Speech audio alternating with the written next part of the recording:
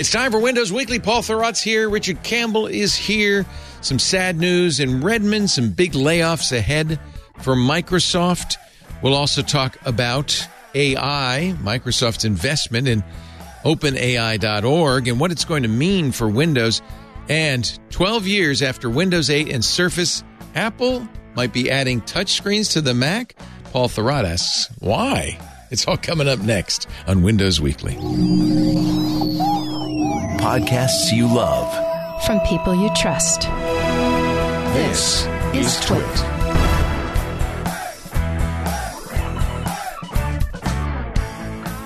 This is Windows Weekly with Paul Thurrott and Richard Campbell. Episode 812, recorded Wednesday, January 18th, 2023. Pessimism pays. Windows Weekly is brought to you by Lenovo, orchestrated by the experts at CDW to help transform your organization with Lenovo ThinkPads, equipped with the Intel Evo platform for effortless connectivity and collaboration from anywhere. Learn more at cdw.com/Lenovo Client. And by Tanium. Tanium unites operations and security teams with a single platform that identifies where all your IT data is, patches every device you own in seconds, and implements critical security controls, all from a single pane of glass. Are you ready to protect your organization from cyber threats? Learn more at Tanium.com/Twit. Thanks for listening to this show. As an ad-supported network, we are always looking for new partners with products and services that will benefit our qualified audience. Are you ready to grow your business? Reach out to advertise@twit.tv and launch your campaign now. It's time for Windows Weekly. Get ready, winners and dozers. Time to talk about Microsoft with these handsome fellas right here. Thank you for that pause. I was thinking of an appropriate description. Whatever they are. These lovely gentlemen on your alleged left. Humans. Paul Thurrott, Thurrott.com, leanpub.com, longtime host of the show, 800. First-time caller. 12 episodes. On your right, our newest member of the team, the wonderful Richard Campbell from Runners Radio and .NET Rocks from beautiful Coquitlam in British Columbia. Well, good to be here. I appreciate like a the Mexican search for the superlative. Coquitlam. Coquitlam. From the ancient... Well, it is Teotihuacan. Indian, right? That's an Indian... Yeah, it's That's from the gotta be. Quaquitlam Band, where Quaquitlam literally translated means stinky mud. Stinky Mud. Yes, From good Stinky thing. Mud, BC. There you I go. can see why you kept it in the original. Petaluma means the back of the mountain, I think. Yeah. Did we talk about this last week? I think we did. The idea that place names last a The lot mountain's longer. Patoot. And it was part of the valuable information that helped them decode the Rosetta Stone was that place names rarely change. Yeah, I should make a run by the British Museum, see all the stuff they stole. They stole. Next week. Well, you can. So some of it's going back. Can. Yeah. Yeah. Those Elgin marbles. I think the Egyptians have requested the Rosetta Stone back. And That's right. I don't know. Oh, that's interesting. Oh. There is the next big thing is going to be that the marble, The Elgin what do you call it, marbles. front piece from the Yeah. from the It's the- really the we Parthenon. went to the Athens has a beautiful museum now. Yeah. And we went there and they They actually have a place for it. Yeah, they they have it literally up do. like- They yeah, have that's the, beautiful. because it's Yeah. it's the pediment on top of the Parthenon, Mm-hmm. and they have a few, and then they have an Yeah. outline for the ones the Brits have, That's great. and it's like It's a good move.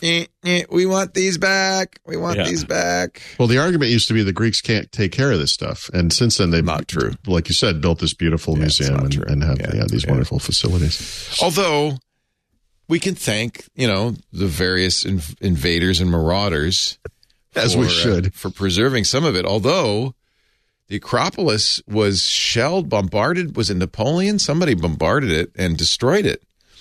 And but way back in the 19th century or Well, something. the Germans put ammunition in the Parthenon during World War II. Oh, maybe so it was. wouldn't Maybe it get- was in World War II. Yeah, Yeah, so it wouldn't get destroyed, right? right. It's a clever trick. And that's your history lesson for the week. Thanks for joining Here's us. some random facts we know about history. We know some things. Yes, we do. 70% of it's probably true. Yeah. I guarantee a close on the history of brown liquor by the end of the day, too. Ooh, that will be fun. Be prepared. That will be fun. What do aficionados call it? Because there's whiskey, there's bourbon, there's Irish whiskey, there's Canadian whiskey. Yeah, I think whiskey's sort of the generic term. Whiskey's and if it's in North America, then it has an E, and if it isn't in North America, it doesn't. We had a little debate because I think we used the word whiskey in one of our titles, and I was asked, are you going to use an E or not? And I said, I don't think so. I think I'll not use an E. But if you're talking Scottish, then yeah, leave off the E. But Going with the continental spelling. Bourbon's You must E. be a Yale man. Oh my God, a Yale man. Yeah, E's are for the colonies. Yes. Yeah. E's are for the colonies. Oh, that's easy to remember. Thank you. I appreciate it. All right. Let us talk about Windows because there's a big story that broke this morning. Yeah. Big layoffs coming to Microsoft. As rumored, 24 hours ago by an incredible, like first it was Bloomberg, then it was everybody, I don't know why I'm laughing. So unfortunately Microsoft is going to lay off 10,000 people between now and the end of March, which is the end of their fiscal third quarter. They're going to take a $1.2 billion charge related to this, kind of belated in a sense because this is happening all across big tech, right? See if I can rattle off some of the company names. It's, Meta, Amazon, Salesforce, a bunch of companies are doing this. Amazon. Mm-hmm. The thing that is most striking about this, well, actually, I say there's two things. One thing is that they specified engineering, which is kind of interesting. And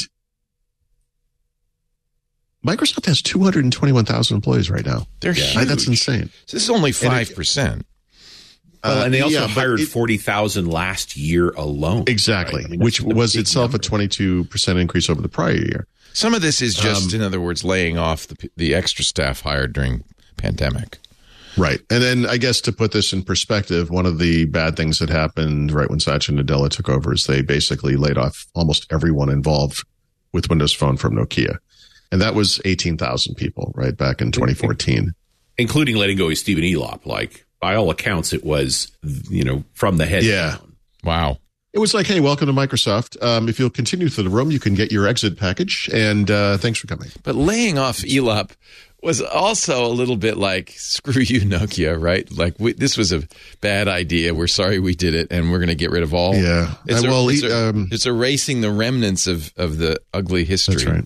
Because Nadella did not want to buy Nokia, right? That's exactly right, yeah.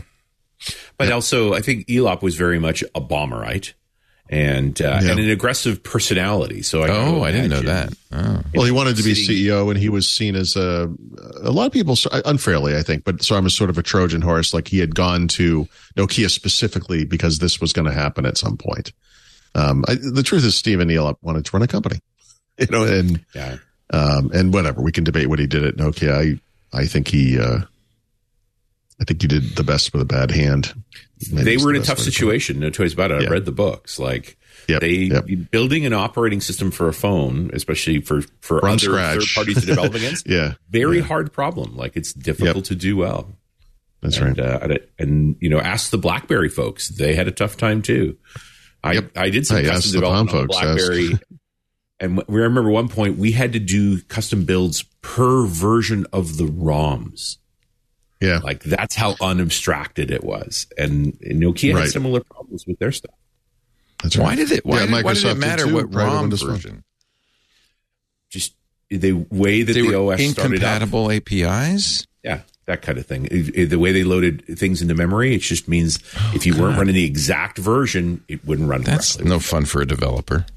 Nope. To have to query develop on the stack. What ROM version and all that. That's really well. This was the issue with Windows Mobile before Windows Phone, right? Not the ROM version necessarily, but just the number of different configurations made developing for that platform very difficult. I guess that happens because in OEMs Android were world they were too. free to do whatever they wanted. You got to know which version of Android you're running on, and Windows too. So I guess it's not so weird, but Yeah, I do remember the early version. You want more compatibility, right? Like the most would be best. Yes. And most of the time, just to recompile is enough. I mean, we certainly run into this issue with iPhone native apps where every time there's a new OS release, minimum you have to recompile and redeploy. Right. There's always new APIs, new features, and old ones deprecated and so forth. I do remember the early days of Windows Phone. It didn't handle SD cards well at all.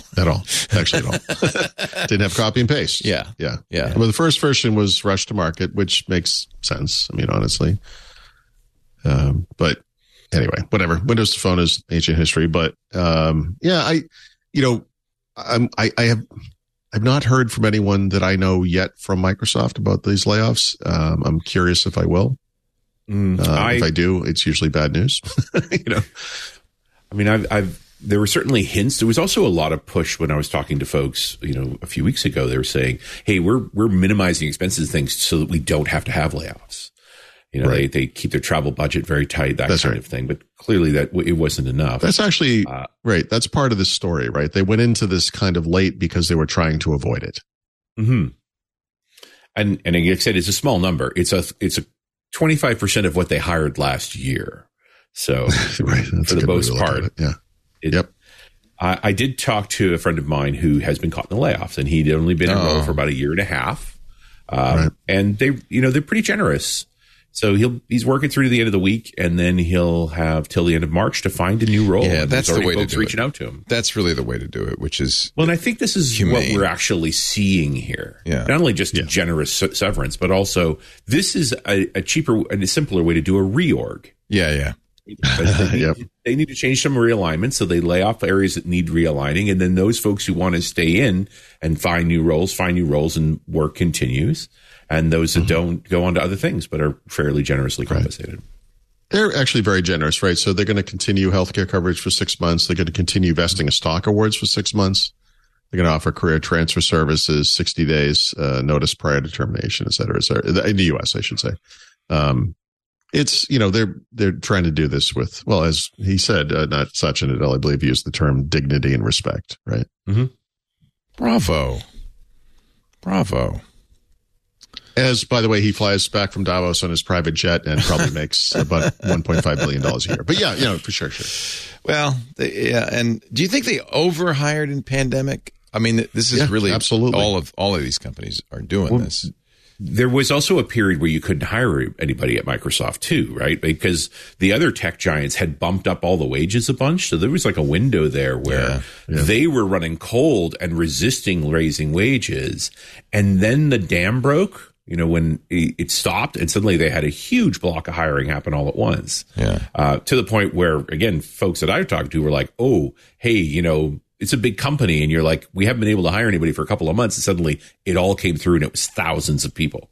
And like the onboarding process was overwhelmed, and it was too many people. Yeah. Like they'd overfilled the role. So there was a shakeup there as well. So I think there was some anxiety around hiring, that they grabbed what they could because it felt like there was a rush going on. And now that's subsided. Yeah. Which is bad news for the people getting laid off.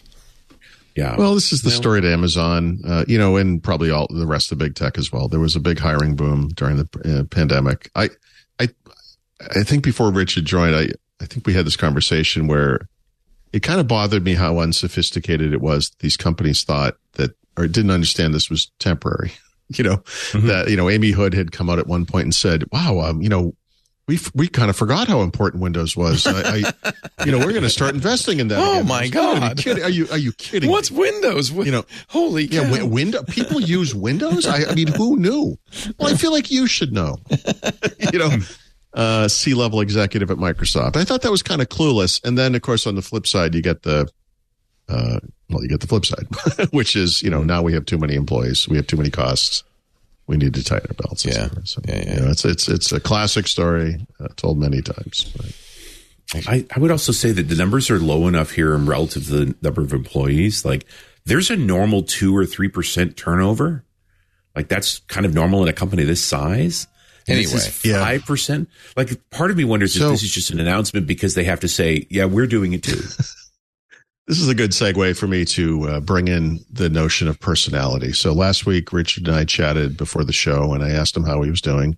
And Richard said, I have nothing to complain about. And I said, those words have never crossed my mind or my lips. I always have something to complain about. And I guess what I'm trying to say is I worry that this is not the only round of layoffs, right? That, that may, 3 months ago will go by and they'll say, we did what we did before. We tried to do the best we could and we're still a little top heavy. That's kind of where I come from. That's the thing I'm worried about. I agree with you. This is 10,000 people is a lot of people. It's also a very small number in the context of their overall employee ranks. So, and their 180 billion a year income, like it's not like they're struggling to pay the rent. Well, they're looking to spend $70 billion almost on Activision Blizzard. They have spent they have spent somewhere around $3 billion so far in OpenAI and are looking to spend another 10. But you guys, no, I turned the pandemic. No, sorry, you got to go. Whatever you're doing, that's over. It's not like they're Twitter selling off the furniture. No. The leadership at Microsoft is considerably better than that at Twitter. I think that's not saying much. That's a very low bar. That being said, I do plan to bid on a couple of pieces. I think it's too late. It's over. It was over an hour and 20 minutes ago. Oh, is it good? It was over. It was just a 24-hour auction. I think the leadership at the local Hardee's is better than that at Twitter right now. But that's too bad. Yeah, I would. There's some things all of the objects were like $5 to start before they got any bidding. Sure, right before they were $10,000 or whatever. Yeah, but they ended up being fairly.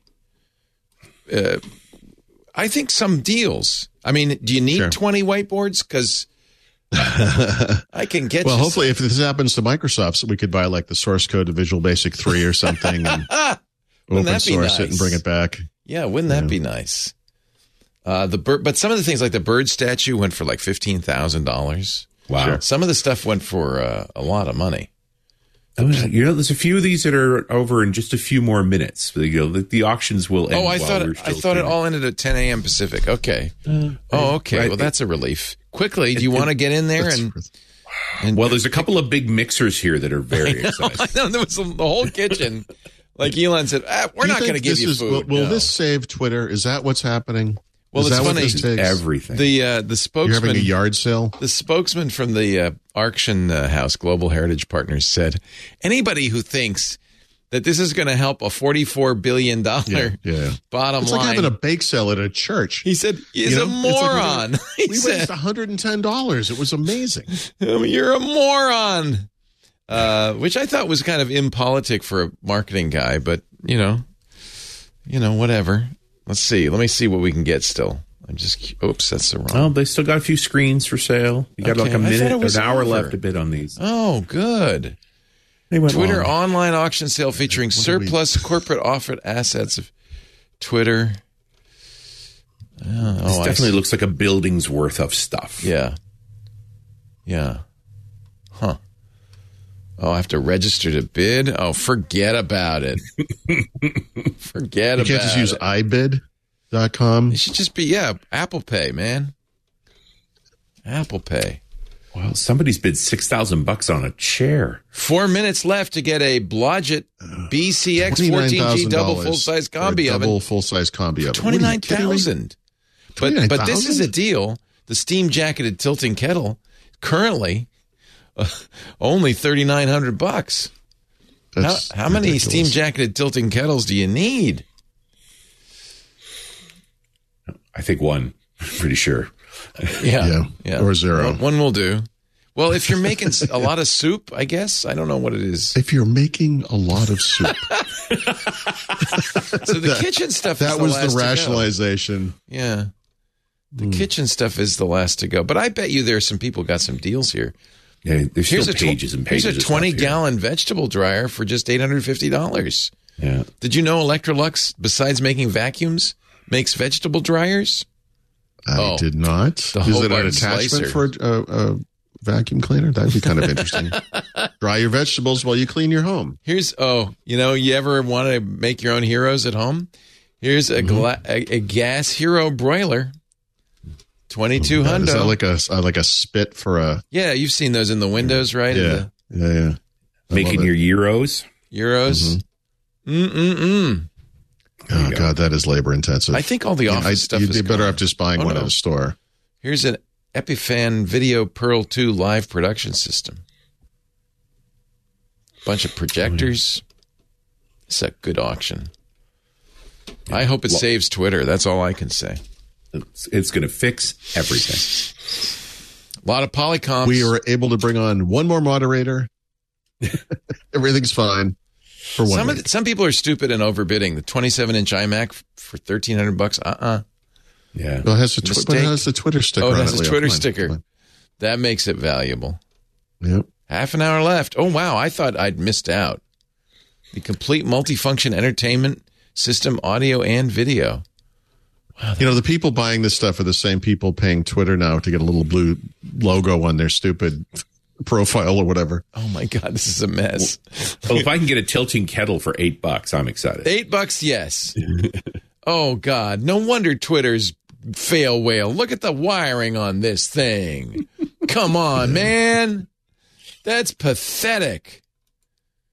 Their AV squad was subpar, clearly. Big TV, $600. Yeah. Okay. All right, I think it's time for the gong. Where's Mary Jo? Enough? You've had enough? No more Twitter? No more Twitter crap?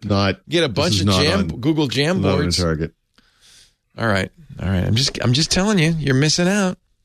All right, what's next in the agenda? Actually, I'll tell you what's next in the agenda. I'm going to do an ad so that Richard can quickly jump on that tilting steam kettle. Thanks, okay. Leader. Oh, man. This episode of Windows Weekly brought to you by, Lenovo, orchestrated by the experts at CDW. The helpful people at CDW understand as the world changes, your organization needs to adapt quickly to be successful. You don't need any more tilting steaming kettles. You need some Lenovo from CDW. CDW can keep your business ahead of the curve with Lenovo ThinkPads like this baby I got right here. These powerful devices deliver the business class performance you're looking for thanks to Windows 10 and the Intel Evo platform.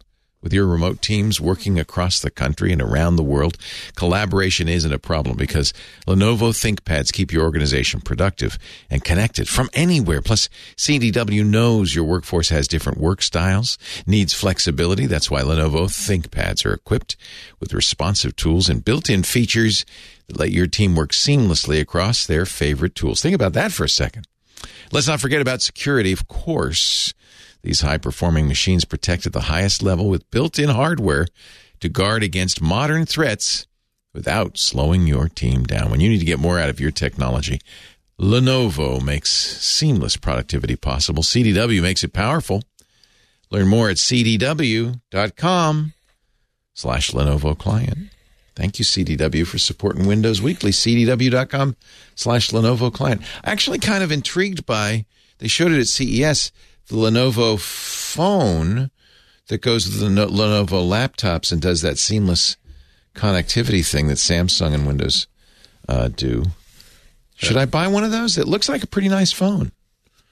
Are they going to send you one, Paul? Phone. The Think phone. I am going to look in. Yeah, I'm going to see if I get a lot of Lenovo stuff for review, so I'd love to take a look at that. Yeah, I don't know if you noticed, but I replaced that Dell with my nice ThinkPad.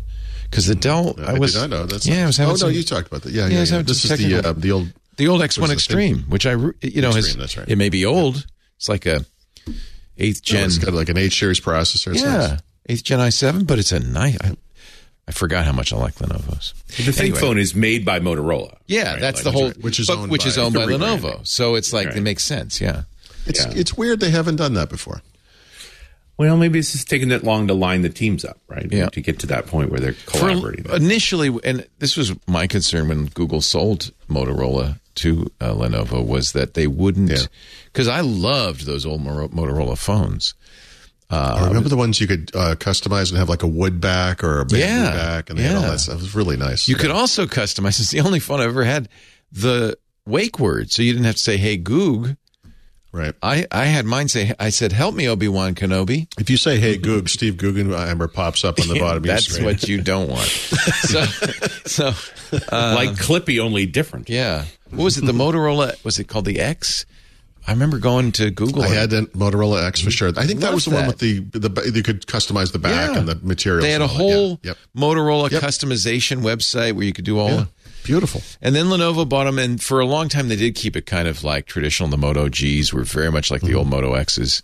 But I think it's time maybe that they, and this looks a lot like a ThinkPad. It has that same design. Yeah, look and feels beautiful. Yeah. And you have to think if Windows Phone had succeeded somehow, there would have been a ThinkPad phone based on Windows Phone. Don't get me started.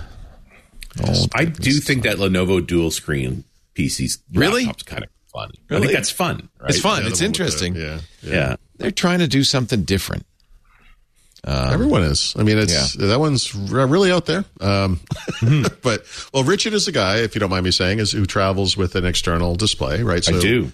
He uses his laptop with an external display. I find that very You have like a 14-inch or bigger? Yeah, a 15. It's a 4K as well, which is really nice. It's a great screen to look at.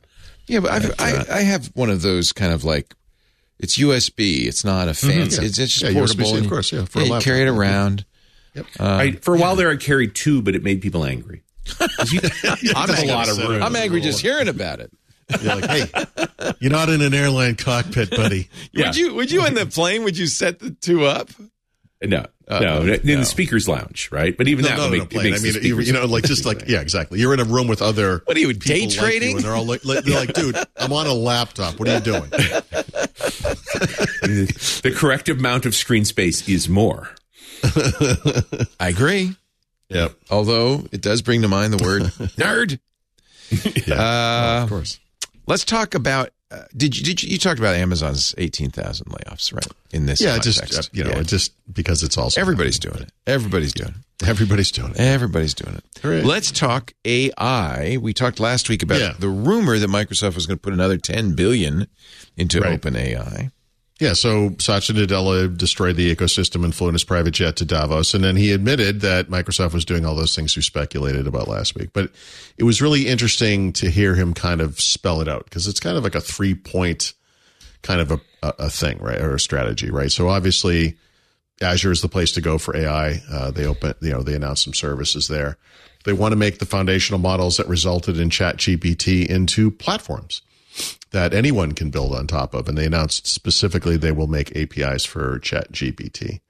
And then, of course, they're going to integrate AI across the stack. And this is the thing that, to me, is the most meaningful thing in the world. And it speaks to this frustration I've had with Microsoft over the past at least 10 years, which is that as the focus at the company has turned to the cloud, because that's what got them to the market cap they're at now, that's what reinvigorated their stock price after literally 15 years of it flatlining at $35. That's all they pay attention to. So every quarter they announce all their earnings. They don't want to talk about legacy. They don't talk about Office. They talk about Office a little bit. They don't talk about Windows. They don't talk about Xbox. And what I mean by that is, of course, they talk about those things, but there's no numbers. There's no hard numbers. It's all cloud. They invent this non-existent business that used to be commercial cloud. I forget the new name for that, but it's sort of this aggregation of things from across Microsoft that's all cloud related. And they can say, look at this. It's bigger than AWS. We're huge. We're big. We're cloud, And that kind of overemphasis on the cloud took away an emphasis that used to exist for the part of the company that I care about, which is the client, primarily Windows, but also all the things that kind of surround Windows in that ecosystem. And the thing that's exciting about AI to me is that it infuses across the stack. It's client and server. So if you're kind of an Azure guy and that's where you're at and that's all you care about, you know what? AI is going to transform Azure. There is no doubt about it. But for people like me who have been kind of sitting in the corner in the dark, for many years now, all of a sudden there's something exciting happening on the client. And I like something truly exciting, right? I can't, off the top of my head, what was the last thing that was anything even close to this? Longhorn? It's been a long time. And Longhorn worked out great, so there's no reason to think this isn't going to work out great. This is the thing. This is the reason I think this AI stuff is so exciting, because It's something that can energize basically all of Microsoft. This will impact the entire company. But specifically because of the consumer client side. Like, Microsoft's not great with consumers in general. I mean, one would argue the last time they've really pushed anything for consumers, it was the Surface devices. Yeah, you're right. Or maybe, I guess maybe Windows Phone, I guess, maybe, but yes, those are basically that also, had its set of problems. I mean, yeah. Microsoft is all in on the cloud, has been in for a decade. And this is a product that needs cloud. So it sells into the modern mission very, very well. But I appreciate, that your angle is it's the consumer client that is the my angle is it's everything. And that includes the consumer client, right? So, back in the day, Microsoft used to have this message when on-prem server and Windows were a thing, it was better together, right? This notion that, Windows is great by itself, whatever version we're talking, XP, whatever. But if you put it out there with server, it's even better, And this kind of speaks to that. It's this virtuous cycle where it can kind of float all the boats at Microsoft. So the last time Microsoft made what I would call an all-out effort on consumers was 20 years ago. This is back in the age of Windows Media Mattered and Plays for Sure and Media Center and all of that. So there was a huge push to reach consumers. Remember Home Server too. I mean, that's all in that Home Server was absolutely, yep, of course. Yep. And yeah, for sure. And then Zune and, you can kind of follow the downward trajectory on this thing. But this is cool to me because it's going to, and by the way, as fun as that stuff might have been at the time, as fun as anything entertainment related is. I mean, honestly, I care a lot more about productivity. I care about kind of the grunt work of what a PC is all about. And I just feel like this has gotten short thrift in recent years. That the stuff we've been talking about since Windows 11 has come out, for example, is all about like rounded corners and surface level kind of nonsense. What does an icon look like? And oh my God, they're scrolling out with the search pill again. And it's like, okay, it's interesting on some level, but this is not what I would call deep computer science, And does the consumer want that? Well, yeah, I think they do. And I think this speaks to the thing that got normal people excited about computers in the first place. Like, there were always people like us, all three of us, who were technical and adopted computers at a very early age because we had this vision of something we could do with these things. I, as a child walking around Sears, saw a Commodore 64 and imagined creating video games. I had this very specific idea of this thing that I could possibly do with this machine. I was really excited by that. But then I have these friends who I consider normal people, right? They're into things like sports and, they're just normal people. And I have very distinct memories of the times when those people came to me and said, I'm going to get a computer, where something had happened that made computers valuable to them. Right. And, for me, it was in 1980. For them, it was in 1999 or 2005 even, or whatever year. And I feel like this is going to enhance those people's lives in the same way that internet access did or whatever those capabilities might be. Meaning, you can open up something like PowerPoint or Word or Excel and not be an expert in those things and have it help you create something meaningful and good, which I know a lot of people are super afraid of. And it's right to question all this stuff. But I think we talked about this, the basic capabilities you get in whatever that PowerPoint designer or whatever is. Like, I'm not very good at designing PowerPoints. I have this message. I have to deliver a presentation. I don't do this a lot. Like, how do I make something that people will want to look at that's interesting? I'm not a graphic designer. I'm not good with words or whatever it might be. If you stuck the Chat GPT interface over top of that, so that literal verbal expression was the thing, and now it fires up the right apps and so forth. That's right. Like, this is what I love about this is just in this past few months when both Google and Amazon have said, this voice thing's a waste of time. I know. It's cost us a fortune. It's done nothing. Right. And here's Microsoft saying, the rebirth of Cortana. I hope they don't use the name, but what if every Windows device? I'm fascinated that you just said that, because I literally was working on an editorial about. Actually, let me just look it up, about voice assistants and how they were going to be in fact, this is probably not what I probably wouldn't have gone with this, but I called it at the time a diminished voice. And the idea was that voice assistants, smart assistants, whatever you want to call those things, would be the next platform, the next wave, like Microsoft said. Yeah. And how that didn't happen, and how one of the things that came out of this past year that's causing all these layoffs is Google and Amazon, the two big players in this market, two biggest players, basically are cutting a lot of the resources to those parts of the company because those things have just siphoned billions of dollars away. Yeah. And it's one of those, they're like Washington Post or New York Times or someone wrote an article about what do people actually use these devices for, they Echoes or whatever. And they use them for like playing a certain kind of playlist, or they want to play a little stupid game, or they maybe it's an older person, they'd like just to have interactions. They talk about what's the weather. It's not.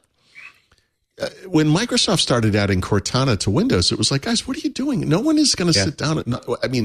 Not literally no one, because there are people who have accessibility needs and so forth around that, of course. But I mean, but most people are just more efficient, mouse, keyboard, touch, whatever, to go from A to B. It just didn't. It's like this strikes me more as a discoverability solution. This is tooltips on steroids. Instead of hovering your mouse to try and figure out what to click on, the fact that you can, using very conversational interfaces, say, I'm trying to do X, and have that tool say, well, here's what I've got to help you do X. I bet everyone listening to the show or watching it has at some point, and I will tell you, this has happened to me probably 1,000 times or more, set up a Windows computer of some kind. Well, it would be Windows 10 or Windows 11. This happens with the Mac too. And it takes a long time. So you leave it, you go do something else in the house. And then all of a sudden you hear something talking somewhere else in the house. Hi, it looks like you're trying to set up Windows. You can use, it just starts blaring out some, whatever discussion it is about whatever. And it's like, I get it. I get what you're trying to do. This was never going to become the primary way that we interacted with almost anything. There are absolute use cases for it. There are very interesting scenarios around driving a car and you want to, say something, whatever. Again, people with accessibility, older people, whatever it might be. But as far as it like being the next wave of computing, I think this last year was the comeuppance for that. It's fascinating. And this is what you just said. And this is, I love this because this was in my brain. It is absolutely fascinating how this OpenAI stuff, DALL-E, ChatGPT, et cetera, just happened right as that happened. Like, it was like, oh, remember we all thought that was the future? That was dumb. And then this other thing happens. You're like, holy crap, this is amazing. And this is a Newton versus iPhone play, right? This is, you built this thing. It hasn't done what you wanted it to do. You couldn't find a market to it. People are frustrated by it. And now here's another incarnation that on the surface of the base description, it's just a voice interface, seems the same, except that the interaction is so different. I mean, there are AI voice things that are very interesting. You have a Pixel, I know, Richard, and I do too. And I know Leo has certainly used them if he's not using one full time. But they have these incredible voice interaction things they can do with holding a call or, say, hey, the lines, or navigating through a menu. You normally have to type numbers and stuff like that stuff. Right. That stuff is that an extension of like a Google Assistant kind of feature? Or is this, in fact, an early version of what is really an AI type of situation, which Google, Amazon, Microsoft are just right there in place to make that kind of stuff happen? And I'm just, again, for the record, I hate the AI term because it's always associated with Hal and trying to kill everybody. These are better, these are better conversational engines for interfacing with a machine. Right. We have a discovery problem in these systems. They have too many capabilities. You go look at what you get for M365 for home. What do I do with all this stuff? And the funny thing is, we talked about this earlier, how Bill Gates wanted one app because he was trying to address that problem too. Yep. That it's like people don't know where to go. But what if you simply started with, what would you like to do? Well, I need to make a presentation for work. Are you saying, Richard, where would you like to go today? Is that what you just said? Yeah. I thought it was Microsoft Mom. Where do you think you're going today? Yeah, exactly. It's a slightly different tone on that one. Yeah.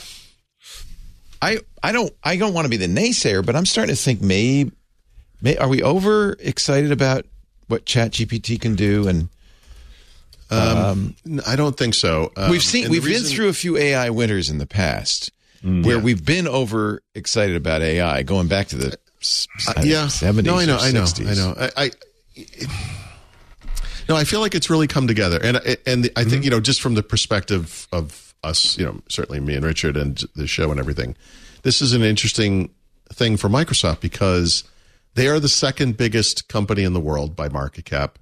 They are just not thought of in the same breath as these other companies for some reason. Even Facebook or Meta and Google and Amazon and Apple, whatever, even though Microsoft is bigger than all but one of those companies. And this is an interesting return to form. As Microsoft became less dominant overall, although a much bigger company, right?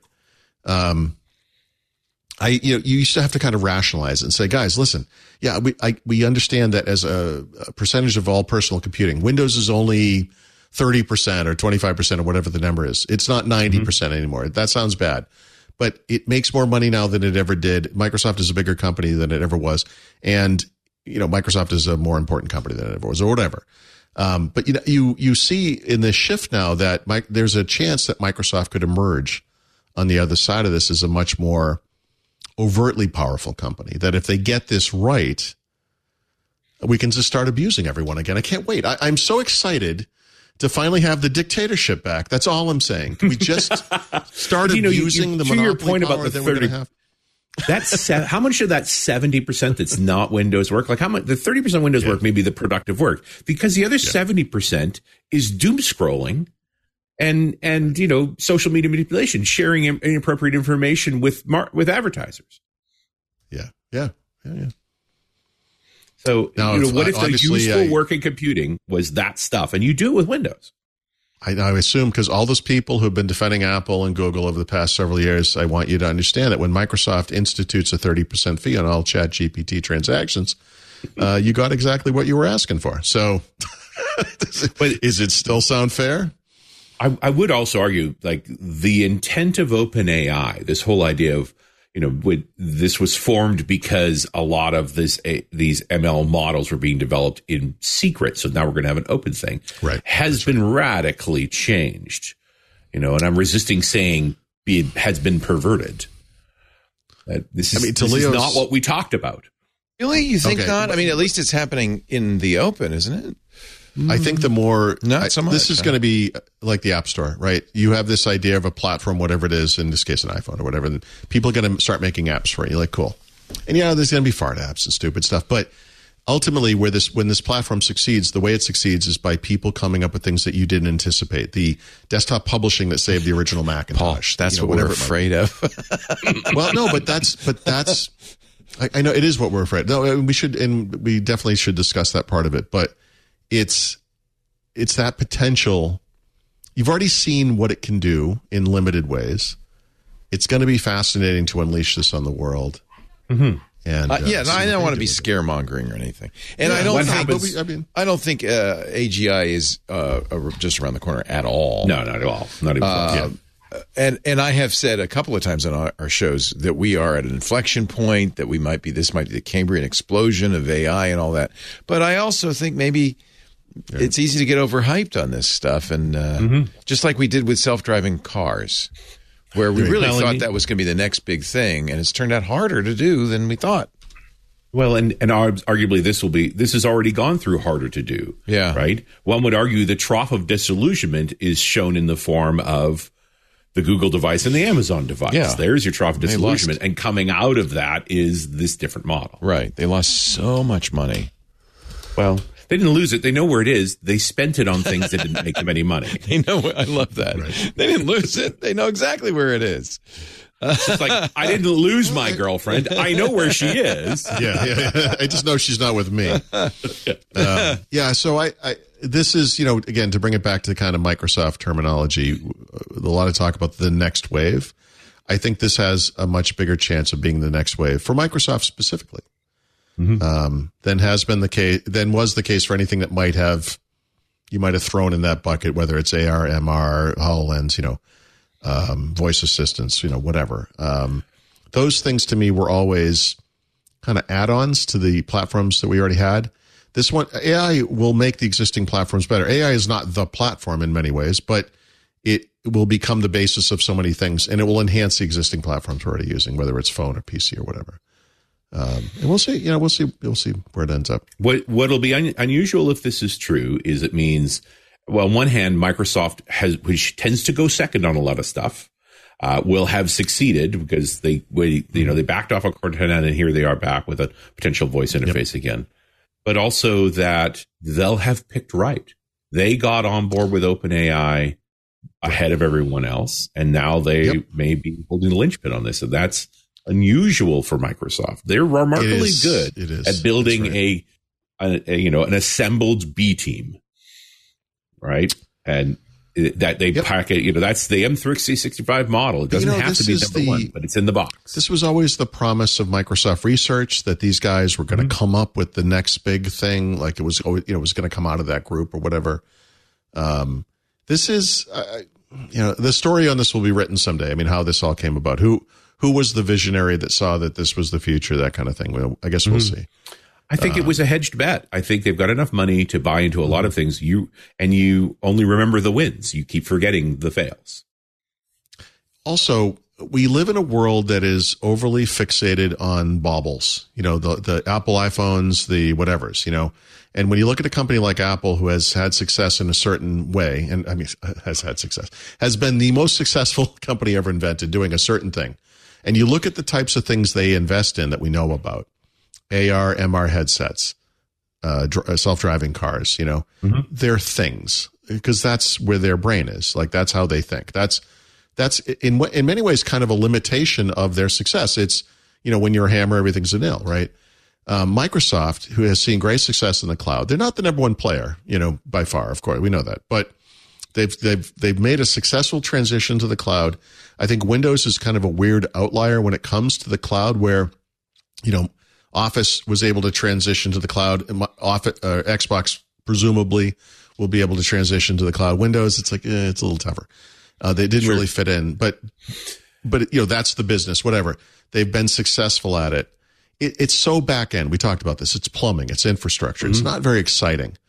At the same time, Amazon has a limitation. They don't have endpoint devices. Nobody's excited about a Fire tablet. So, they right, especially those people who've used one, the poor bastards. Yes, for sure. So all these companies are kind of positioning themselves as they will, based on their experience, et cetera, et cetera. But it's interesting to me that Microsoft, which has made this transition to the cloud, which to me is not very exciting, not very interesting, is now entering this new era where that had to be the first step to get them to where they are today. Sure. Without that happening, this AI stuff is happening somewhere else.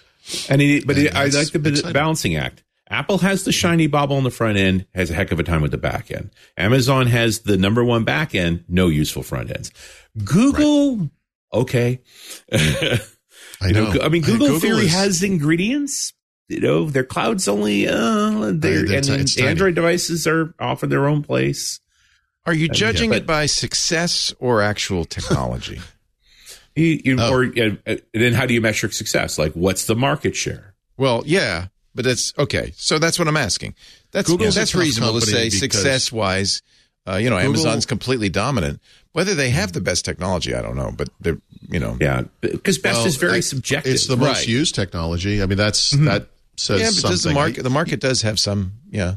Yeah, but you don't see a lot of people complaining about AWS, right? I think just to be fair, right? Well, I'm not saying Corey Quinn. Corey Quinn's complains about it every day. I mean, I would defend. I don't look. You guys are experts. I'm not, but I would say that Azure probably has equally good technology to AWS. Yes. Nobody's taking this humble nonsense of yours. You are an expert. I'm not an expert in network technologies. I'll defer to. No, I don't defer to you, Paul, but I do defer to Richard. All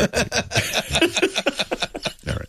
Listen, I'm ready to take the third chair in this one. I'm just saying, the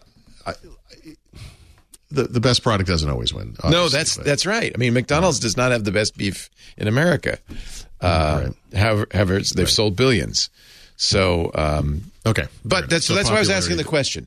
And that's fine if you say, well, what we're judging it on is success. That's completely legit. I mean, that may be the only way. Well, but I think the technical capabilities are there too. I'm not an expert, but I mean, I know that Amazon or AWS is revved continually. They add new services just like Microsoft does.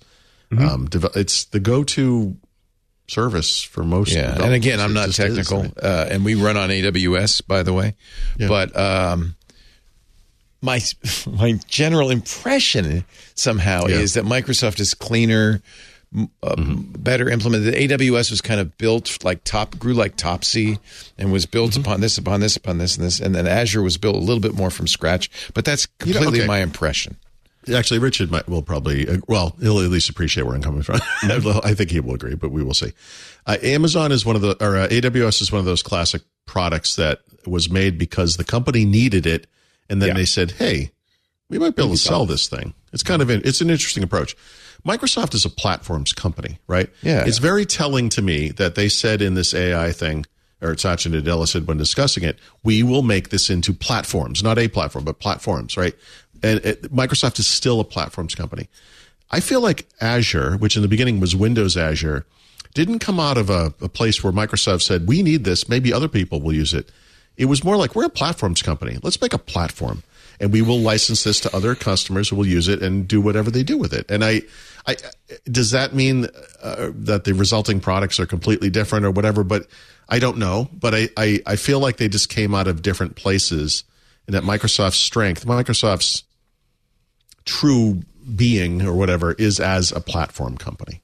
I mean, in PDC 2008, when Ray Ozzie announced Windows Azure, he presented it as, we have all these gigantic platforms, right, that are our internal assets, the MSN site, the Microsoft site, the Xbox site, so forth. They all run on completely separate hardware, and this is dumb. We should be able to consolidate it on common infrastructure. Now, I mean, he said those words. I just don't know that we believed him. Right. Well, because this was so alien to what we had at the time. Yeah. And then what Abhishek and his crew made at that time, the web roll, app roll, in a lot of ways was describing serverless in 2009 and 2010 when nobody wanted it, because what was AWS selling? Amazon is a warehousing company. They sold virtual machines, right? They at the lowest price possible. I wish Ozzie had stuck around at Microsoft a little longer in some ways, but I feel like it's just because, I feel like what he wrote, his kind of papers, his big thinking subjects would be very prescient if read today. I think if we went back and looked at them like you said, with that one example, I think if we go back and looked at what he said and wrote at the time, I bet he foresaw the world that we lived in today. I don't disagree. And I think they were trying to build it, and they were well ahead of the market. When Scott Guthrie took over Azure, I mean, what was the first three things they released was virtual machines, what now is called app servers, which is basically IaaS in the cloud, right? I mean, and all of the sort of ingredients for devs and IT folks to move workloads. Right. There you go. Yep. Yeah. So, okay. I mean, Microsoft, I think because of this worldview, Microsoft is in a good place to become the platform maker that others use to create AI-based solutions of whatever stripe, and so, again, I do, there's absolutely a discussion to be had around the pros and cons and dangers and not dangers of this, but, we have a slippery slope issue, but I only look at two companies as catering effectively to developers. Microsoft by far number one, and I'm totally biased. They bought me this house ultimately. I built a lot of software on the Microsoft stack. Let's explain. They did not actually buy him the house. They didn't actually buy the house. There was no black bag of cash. No. Many years ago, somebody told me, if you listen to what Bill Gates says and do some of the things that he's doing, they will put money in your, money will appear in your pocket. Like good things will happen to you. Yep. Would you say that's still true there, Richard? If you were young, just starting out today, would you say follow Microsoft? Yeah, absolutely. But I would tackle it from a different perspective of, look at the technologies that have the largest opportunities. I do those talks, right? I am going into colleges and and high schools and things like, what is the opportunity space? And there's a lot of choice there. What do you think? This, though. This is Microsoft as infrastructure, right? In other words, people are choosing technology stacks of whatever kinds. The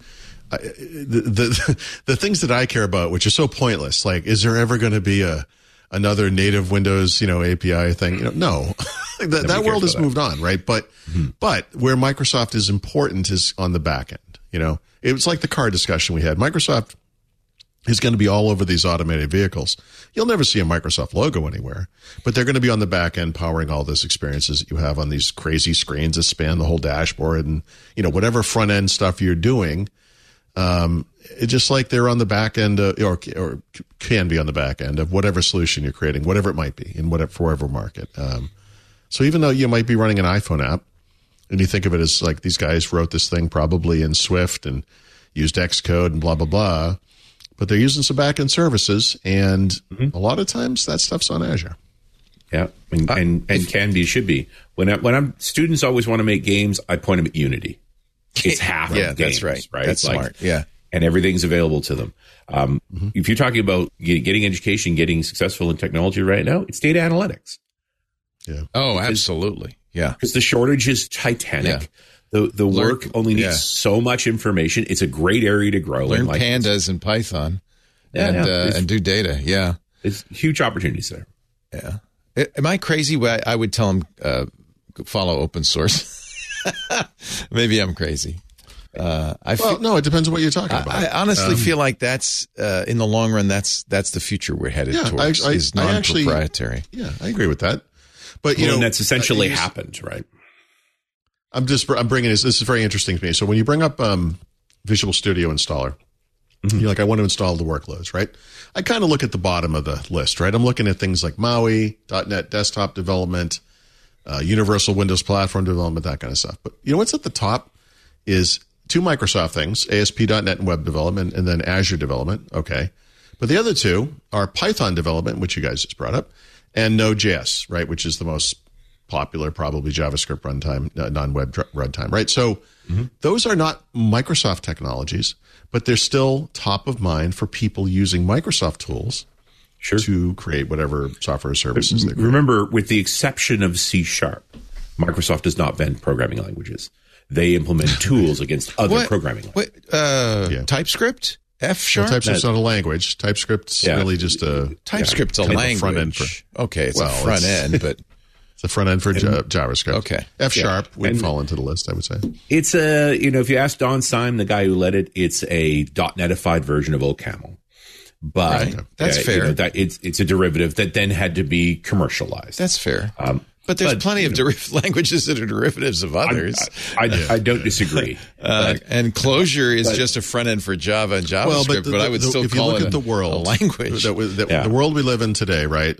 Everything was written in C in the beginning and through today. And now you have things like, we're adding Rust everywhere on the back end, right? Very exciting. Yeah. And then the front end is mostly JavaScript. It's exciting unless you've written Rust, and then you realize it's less exciting. I just looked into Rust over the past week or two, and I think Rust is pretty cool. Who likes Rust? Java programmers, because they're already Mark Russinovich too. Yeah, well, no, and Rust is great. I'm not knocking it. I would say people who are kind of verbose. This is the next thing for people who are doing C. Yeah. God help absolutely. Yeah, absolutely. Yeah. I hate to deprecate C++. Now I deprecate it in my life. To do it. I would never.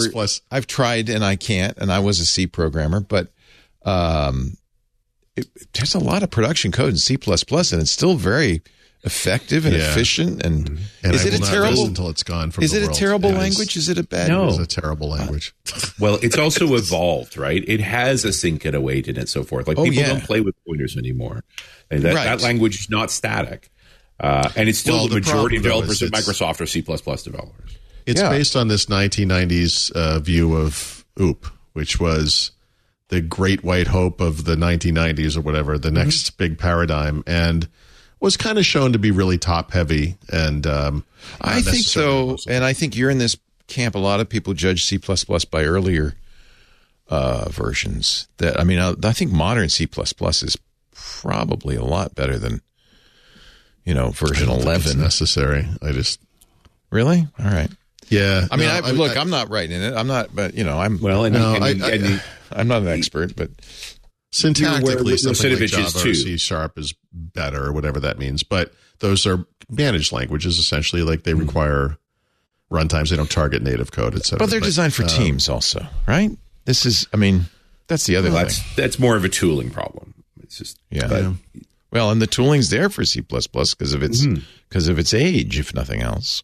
Well, and depending on whose tool stack you use, and this is where Microsoft's original business and sort of at their essence, Visual Studio, baby. We build great. I feel like there's got to be way more C in the world than C++. There has to be. Well, just for legacy reasons. I wouldn't disagree. There might even be more Fortran than C++. It's not just legacy. It's more like COBOL. It's been around for a long time. You're writing drivers or kernels or that kind of stuff. Like this is like the deep level Right. That's the language. And really, the people who are running to Rust are people running from C++. Right. That's what I mean. I think that's the role Rust. We're not going to replace the body of C work that's out there with Rust, but we are going to start adding to it, and we're adding to it with Rust and not with C. By and large, or if you look at the TIOB polls or the Stack Exchange, Stack Overflow polls, C++ is almost always still close to the top, not maybe number one, but well, I would also argue how many people normally say I'm using C++ and are actually writing in C. There is only one. Right. Right. You know, when you're in Visual Studio and you're working in the C components, you can do either. It's C++. Yeah, but that's a good point. Yeah. Well, I'm no expert. You keep saying that, but I'm a big Lisp fan. You spend a lot. You spend a lot of time programming. I spend almost all my free time these days programming. So but not for any purpose. Quite a bit of experience with this. It's like doing crossword puzzles for me. Don't play that. You're very well versed on this. In a kind of a retro way. Funny. I'm like that 8-bit guy. We are not a programming podcast. You are. You're right there.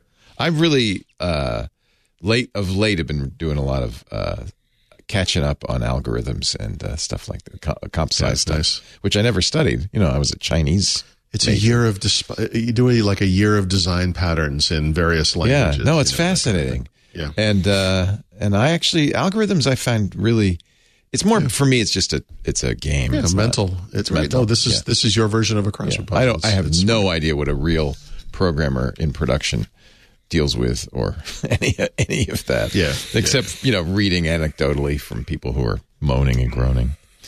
And I wrote a lot of Pascal. Some of Danielle's mentioning Pascal in the early days with Apple. That was the language. Apple Pascal. Yep. That was one of my. Wrote a lot of Pascal. I had Apple Pascal and a 2GS in the late 1980s for sure. Yeah. Yep. I don't know how we got off on this tangent. It's my favorite subject. Maybe it's my fault. Well, we're talking about AI. So in other words, all these people who are today using whatever they're using, JavaScript or C or C++ or Rust or whatever. Well, probably not Rust, but I think this is we had this generation of. You know what it is? It's like I talked about desktop publishing. We started getting these ransom note looking documents, right? Or VB happened. We've Visual discovered Basic fonts, right? Before Visual Basic went to .NET, anyone could create a Visual Basic application, and God did it show that kind of thing. And so there's going to be, the App Store. All of that VBA living behind Excel spreadsheets is still out there. It's still haunting you. Away. Yep, never gone away. No, in fact, to this day. I don't know what the version number is on VB right now, but it's got to be 19 something. It's up there. It's like people thought VB stopped at version 6. Oh, no. VB script happened, VBA kept going, and then VB.NET happened, and this thing has been revved. It's still around. It's crazy. But anyway, after VB, I would say the next big thing like that was the App Store, right? And the App Store is fascinating because unlike desktop publishing and VB, those tools are hard, right? And that shows you how impressive that thing was as a platform, that despite the difficulty, so many people jumped on board that. And there are so many mom and pop apps in the App Store now, just made by individuals who learned online or bought a book or went to a boot camp or whatever it is. So I feel like AI has the strong possibility of being the next of those things, right? That it's transformative because it's not just going to be professional developers or whatever that tackle this. It's so exciting. It's going to attract normals. Well, and even today with ChatGPT in its current form, which is a temporary form, you can take a chunk of VBA code, paste it in, and say, "What does this do?" It's amazing, isn't it? It's amazing. Now, I'm not saying it's right. It does take a guess. Right. Turn this into something that doesn't suck. That's a tough spit out C# version of it or whatever. Yeah, I mentioned Steve Gibson asked people to write a tool to look at their LastPass vaults to understand how much of your stuff was done in EBC or CBC and what your iterations, your PBKDF2 iterations were and stuff. And the one that he ended up picking was written in PowerShell by ChatGPT. Nice. Which really means it was written by somebody else in ChatGPT. But and it used forms to do the GUI and all that stuff. But I mean, I think it did it did enough of a good job that it got a framework to start with, and then of course it had to be polished. But I think that's really interesting. Richard probably knows a lot more about this stuff. I was looking into a way to I use a specific set of commands to do some Git stuff, in a command line. I was like, obviously I could write a script to automate this in one whack, and I did that. And I was like, this is sort of convenient, but it'd be kind of cool if I could just write like a simple little application and click a button and have a go. And I was like, I looked into that, and you can do that. But actually, there's a world of services online that do that for you, and it's like an online form creator. You tell it what you want to do, you kind of go through it, and it spits out what is basically a little exe, which is just a front end to PowerShell. And that stuff is like the 1.0 version of what we're talking, of this chat or Copilot or ChatGPT or whatever. And you're back to what this front end really is a finder for all of those tools, right? Arguably the talent you end up with when you work in GitHub space is the ability to search for libraries, to use the right phrases, to find what's already been written. I would grant you Copilot is that. I mean, you even see copyright and stuff. Yeah. But ChatGPT is a little more generative, it feels like. It's not exactly copying.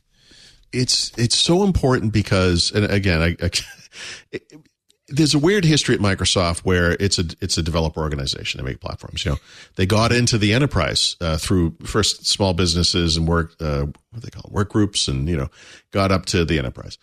Well, now they approached a lot of administrative stuff as if they were programming tools. I mean, PowerShell itself is it's a .NET programming language and runtime essentially for administrators, and it's.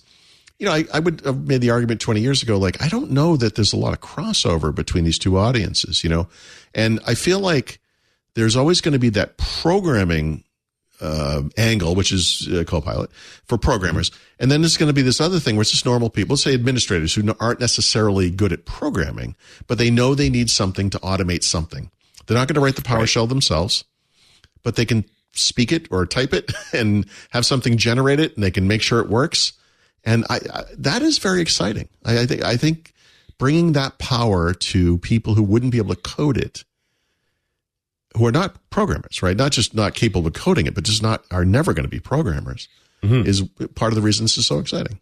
Well, and now this is where the architecture of Microsoft as a company comes into play, because as that interface gets put on top of Windows, every product team will need to implement it, or nobody will use their product because it becomes the discoverability interface. This is the .netification of Windows, but it's the .aiification of Windows, right? Or I shouldn't say of Windows, of Microsoft. In other words, the plan for .NET was that it was going to infuse everything Microsoft did. That didn't work out. But I feel like AI has the chance to be that thing. If your product or service at Microsoft isn't somehow wrapped around or infused by AI, you're going to have a problem. And if you're not in that generative interface, you're not going to be one of the choices. The problem is there'll be too many choices. Right. You're going to say, hey, I need to do X. It is, well, here's a Python implementation, and here's a PowerShell. No, it's going to be Power Automate. It's going to be in Visual Studio. It's going to be in Office. Would you like me to write that as a VBA script inside of Excel for you? It can do all of those things. Doesn't make it good, just that it can. Yes. Yep. Yeah, we're going to be dealing with that. There's no doubt about it. So we'll see how it kind of ekes out over time. I mean, they kind of said, they already announced the OpenAI stuff and ChatGPT as an API. They're on the path. I mean, did they ever confirm the 10 billion? That was just the rumor, right? No, they did not confirm that. They said 1 billion. No, but that was the original investment. Yeah, they were in for supposedly there's been another 2 billion that's been quiet that no one they've not confirmed that. And supposedly they've gone and said, we want 10 billion. Oh, and we want to own 49% of the company when we're done. And they have not confirmed that either. So those are rumors. It's not like rumors from Bob up the street. I want to say this came out of Bloomberg or something. I think you're right. Pretty accurate, publications. Yeah. Well, anyway, it's clear Microsoft is all in on this. Do you think this violates, though, the original conception of open development? Richard, is that what you were kind of saying? Well, I mean, OpenAI was supposed to be open for everything. And then when GPT-3 came along and it's like, hey, this can be used for quite nefarious purposes. So we're not going to publish the code on it. We are going to provide an API to it so that we can effectively gatekeep what you do with it. And everybody seemed on board with that because what they were saying was true. Once you have something with that good of a natural language interface, you can do some very horrible things. And you're still seeing that model follow. But the fact that the money matters, and then now talking about maybe a public offering and valuations and so forth, we're in an interesting place. Like, what is this thing exactly? But I think Microsoft and all of us clearly perceiving it as a competitive advantage for Microsoft. And that makes it straight up capitalistic. There's no altruism here, folks. It also, well, this is something that's come up a lot on this show too, is this notion of Microsoft as a steward of some technology. Like we talked about, like Minecraft or whatever, or GitHub is a good example. If you look at big tech today and you say, well, which of these companies would you trust with this? Yes. I'm not saying any of them are completely trustworthy, but I mean, honestly, not just because of the type of company they are, but just the type of company, I guess they are. Yes, actually it is because of the type of company. I don't mean like they're a platforms company. As we said, that's one way that they're a type of company, but they're also, I think, a more, again, it breaks down so quickly, but they're a more ethical company than their competitors. And I know the bar is super low. I mean, don't misinterpret what I just said to mean when the leak about GitHub being acquired happened, like it was on the Friday, the announcement was supposed to be on Monday. Then, as I remember, if I remember correctly, it was the choices were it's going to be acquired, it's going to be Microsoft, or it's going to be Google, or it's going to be Tencent. Which one do you want? Dude, right. I'm glad Tencent didn't get it. That would be the end of it. So that's like the devil. Yeah. And by the end of the weekend, everybody's kind of like, not a bad place for it to be. No, instead of Microsoft. It turned out to be even better than I was going to say. Right. The follow to that is actually Microsoft was the best steward for GitHub. Like this has worked out incredibly well. And I think that's the way we need to approach this as well. I mean, again, none of this is necessarily ideal. But if we have, and part of this is Microsoft went through you have been declared a pernicious monopoly, and negotiated their way to a consent decree, and spent 10 years in that purgatory dealing with it. And that ended in 2011. And I don't get the feeling that Nadella is paying lip service to this. No. I don't think he was cancer under his predecessor. That was his predecessor. Open source is embraced today. It's a different company. Yeah. And I think Ballmer realized that was the right direction to go in and that he was an impediment to going there. And so getting out of the way was the right thing to do. Right. Yep. I'm glad you said that because people don't give him credit for a lot of the things. I would say a lot of the things that happened under. Satya Nadella's big rollout was build of 2014, and that's .NET is being open sourced and all of these great things. It's like he didn't get all that done. It's not like he invented that. Yeah, exactly. No. Exactly. Office on the iPhone was not something he invented, but it's the only Richard Nixon could have gone to China. Whatever. Yeah. It's kind of like that, I guess. Kind of very vaguely. But, that's a good. Actually, that's a really apt way to put it. Mm-hmm. Yeah. But the direction was apparent, and they committed to it, including changing leadership to commit to it. Because I think otherwise it wouldn't have been taken seriously, right? I think it was a good play. Yeah, I do too. And here we are. It's absolutely the case, and of course you're close observers, so this is just from the outside looking in, that Microsoft is a different company than it was under Ballmer, and I think a much kinder. You don't think of Embrace and Gulf anymore. You don't. No. I think of. I always compare them to Germany. World War II happened. That was terrible. It's a different place now, and it's not fair to hold that country to what happened in the 1930s and 1940s in the same way that it's not fair to hold the Microsoft of today to what they did in the 1990s because it's not the same company. It just is not. Yeah. It has the same name. I get that. A lot of the same products. I get that too. It's a completely different company. I would also say the company it's 220,000 people. 210,000 people. 211. Right. And so it's not uniform. There are big chunks of the company that are the kinder, gentler deck giant that's pro open source and all those things. And there are pieces that are not. Or that are struggling to live in the current conditions. Not everybody got the memo, and some of them burnt it. So they're still trying to figure out. That's true of Germany too, by the way. But absolutely. But yes, are there any big leaders still around from the Ballmer days? Are there any hangovers? Actually, the biggest. Well, yes. Scott Guthrie is still around. Amy Hood. Brad Smith is maybe the best example, the longest. Yeah. But he was the one who was hired literally to solve their antitrust problems and did. Mm-hmm. So that's very interesting. And arguably, that's Ballmer got CEO as that. As the pernicious monopoly had been declared, right? His first job was to get that consent decree.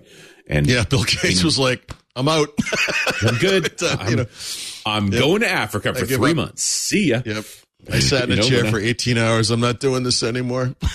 Yeah. But again, that change was because he was the leader when this thing has happened. He's not the best person to clean it up. So he steps aside and lets his... I mean, from a product perspective, like high-level leadership, I would say it is telling that a lot of the guys who were left from previous regimes, so to speak, were kind of at the cloud level or came out of server, that kind of thing. Mm-hmm. I think that's interesting. Panos Panay is interesting to me because he's the single last leftover from Sinofsky era. Mm-hmm. He was busy making mice and keyboards until he convinced Sinofsky, who convinced Ballmer to make computers. And he runs Windows now, right, as well as Surface. So it's fascinating to me that guy is on the senior leadership team. But, I'm just trying to think about, honestly, a lot of Microsoft senior leadership is newish, I guess I would say. Newer. Definitely. Yeah. All right, moving on. Mm-hmm. Speaking of Windows, I can tell when we've exhausted a subject, and I think we've done that. Windows 11. You'll never run out of Windows 11 news. Yeah. Is that true? I don't know. I don't know. Jeez, I got the wrong damn. His head's going up and down on this thing. I love it. Do that some more. That's really good. So on the Notion, it shows where Paul's cursor is, I guess. Yeah. And there's Richard. What happens? Yeah, because I clicked on it. It's the wrong link because that was a mistake. Follow the bouncing ball. Yeah. So since the last show, there have been 2 builds released to the Windows Insider program. Late last week, probably Thursday, they released a new build to the dev channel. And this brings some changes to Task Manager specifically for developers, right? This ability to do like a live kernel dump from Task Manager, which is kind of a fascinating, complicated, or high end. I don't know, what do you call it? Low end, what am I looking for here? Like this is a developer oriented feature. It's not something normal people will ever need. And then some nonsense around the accounts page with Quota and OneDrive. Who cares? So nothing super, super exciting. Today or yesterday, they released a new build to the release preview channel. We don't actually see a lot of release preview builds these days because we're not on the cusp of another release, although that stuff has gotten kind of, weird. The interesting thing here, and this is actually something that will benefit all people, is let's say you, and I do this all the time, you bring up a new computer or you reset an existing computer and you're on Windows 11 22H2. So what you have to do is go to Windows Update and you install a bunch of updates, and that will include the latest cumulative update for just for the system itself, which is like I said, it's a cumulative update. So it includes everything between then and 22H2. There's going to be a .NET update. There's going to be a bunch of other updates, and they're actually going to roll these things into a single update so that you can get it all at one time, reboot once, and then be completely up to date. So no matter when you install Windows or bring up a new computer, you will have one set of updates to do, and that's it. And there you go. That's great. That's actually really, that's good. That's the way it should always be. So yeah, I think this was kind of the vision, for Windows 10, but certainly for Windows 11. And I think this change will make it a reality. So that's good. Yeah, and it's interesting to see them pushing against features that we wish we had in 10. This is how we ultimately get everyone over to 11. It's like, that's right. It's not the new interface it's going to get me to move. It's this longer list of features. Yeah. Well, moving from 7 to 8, moving from 8 to 10, and now moving from 10 to 11. That's been the case for a while. They've significantly improved that process at every step. Let us not forget the Baton Deathmatch March that was installing updates on a Windows 7 SP1 system. If you started that thing now, He'd still be doing it when we recorded next week's show. It's just did Mr. Sinofsky ban an SP2? That was the whole thing. Was you didn't get an SP2? Now it's just an endless stream of hotfixes. Well, but they did do. I don't remember what they called it, but they did do a. They had to do something. It was SP2. It was like I think they just called it a cumulative update because the problem in Windows 7 was those updates were all granular. There were no cumulative updates. So you had to install. You got this list. It was 167 things. Whatever, you'd check them all off. Most of them would install. You'd reboot. You'd get more. You come back. Oh, there's more again, and then it just never ended. It was horrible. Yeah, and you just stop keeping track of it. It's just like just keep turn on auto reboot. Going. Just go until it's done. And go until it stops, please. Yeah, exactly. And then you retire because you're done. It just took a long time. So I think Windows 8 probably was the first big step to solving that problem. And then, obviously it got better again in 10 and 11. The other thing is last week we talked about PC sales. And at the time we only had data from IDC. Now we have Gartner as well. And every year for 10 years plus, I don't remember, I write a report where I combine the data and I look at it. I make my own chart and everything, like an analyst. And the PC market is in a horrific state of free fall right now. I don't know how else to say it. And the problem is year over year, it doesn't sound too bad. You're like, PC sales in 2022 fell 16%. And you're like, oh, come on. That's great.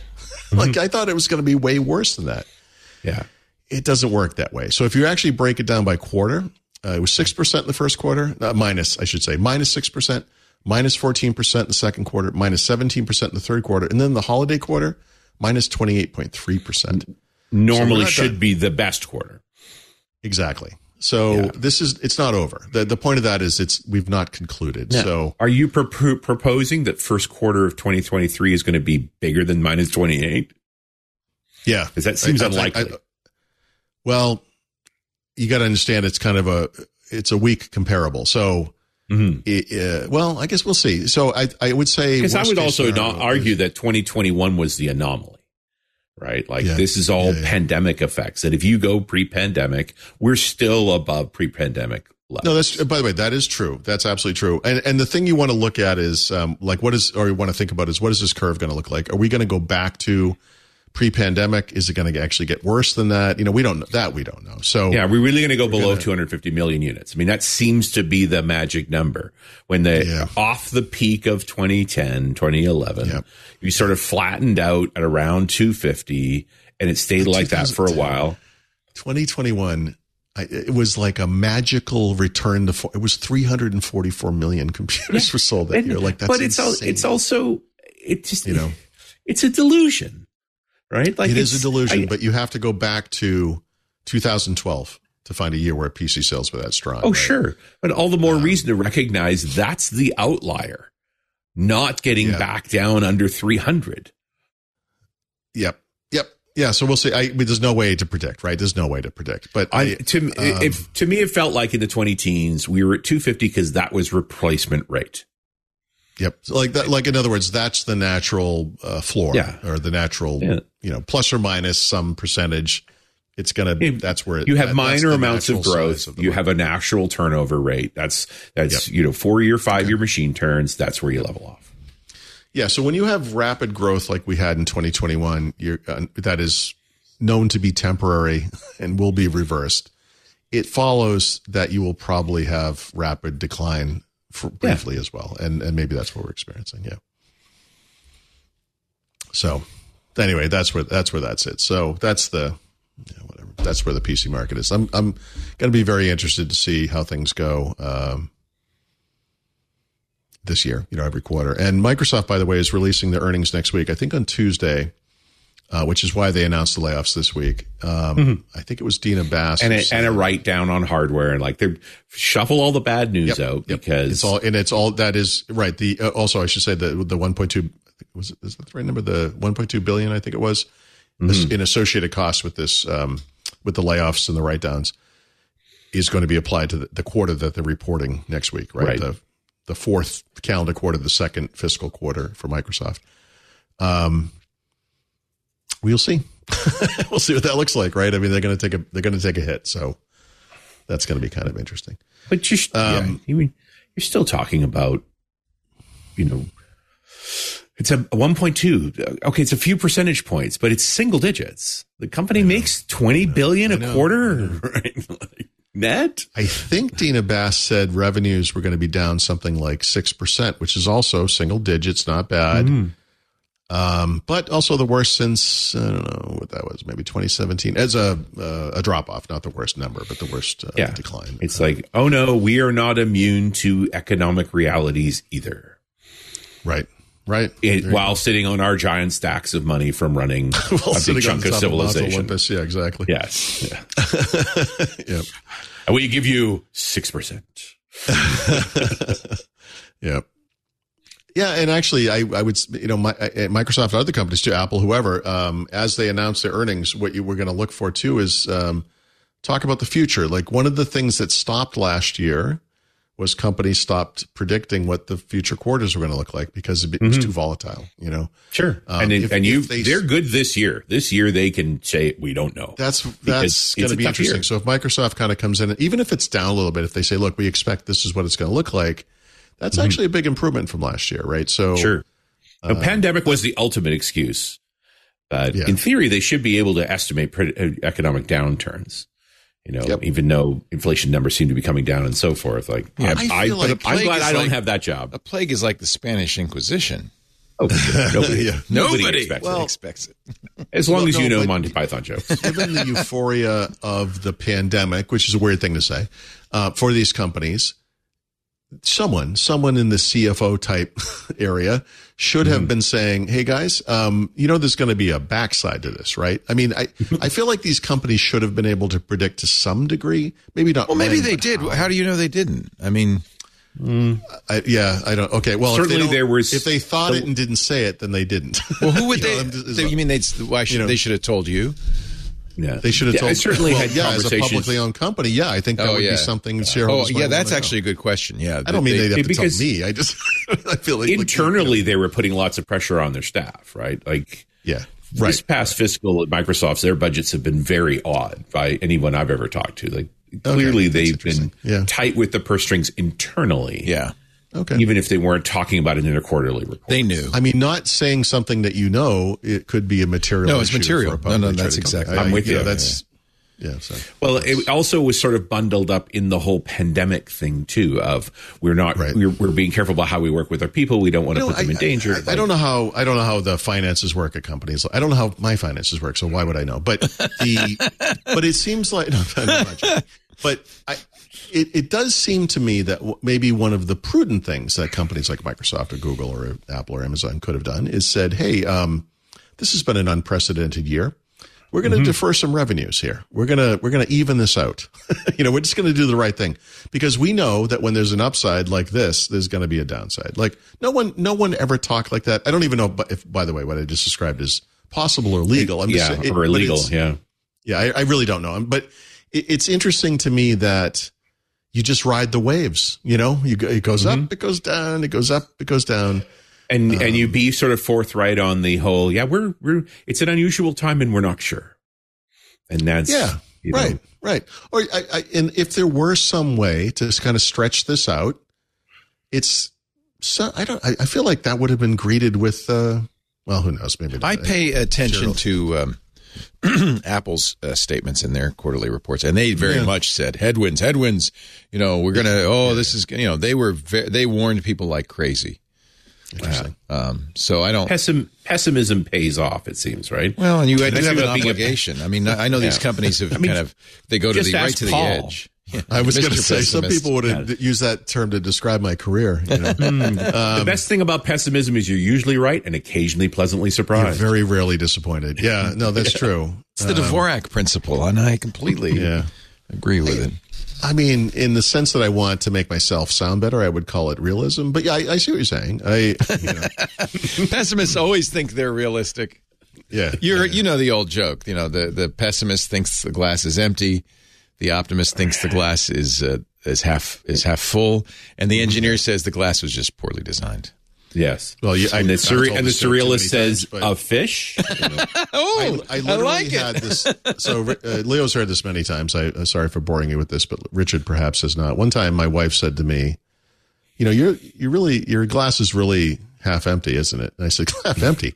I said, there's a crack in the bottom of the glass that I just saw, and I'm waiting for the internal bleeding to start. What are you talking? Half empty. I wish it was half empty.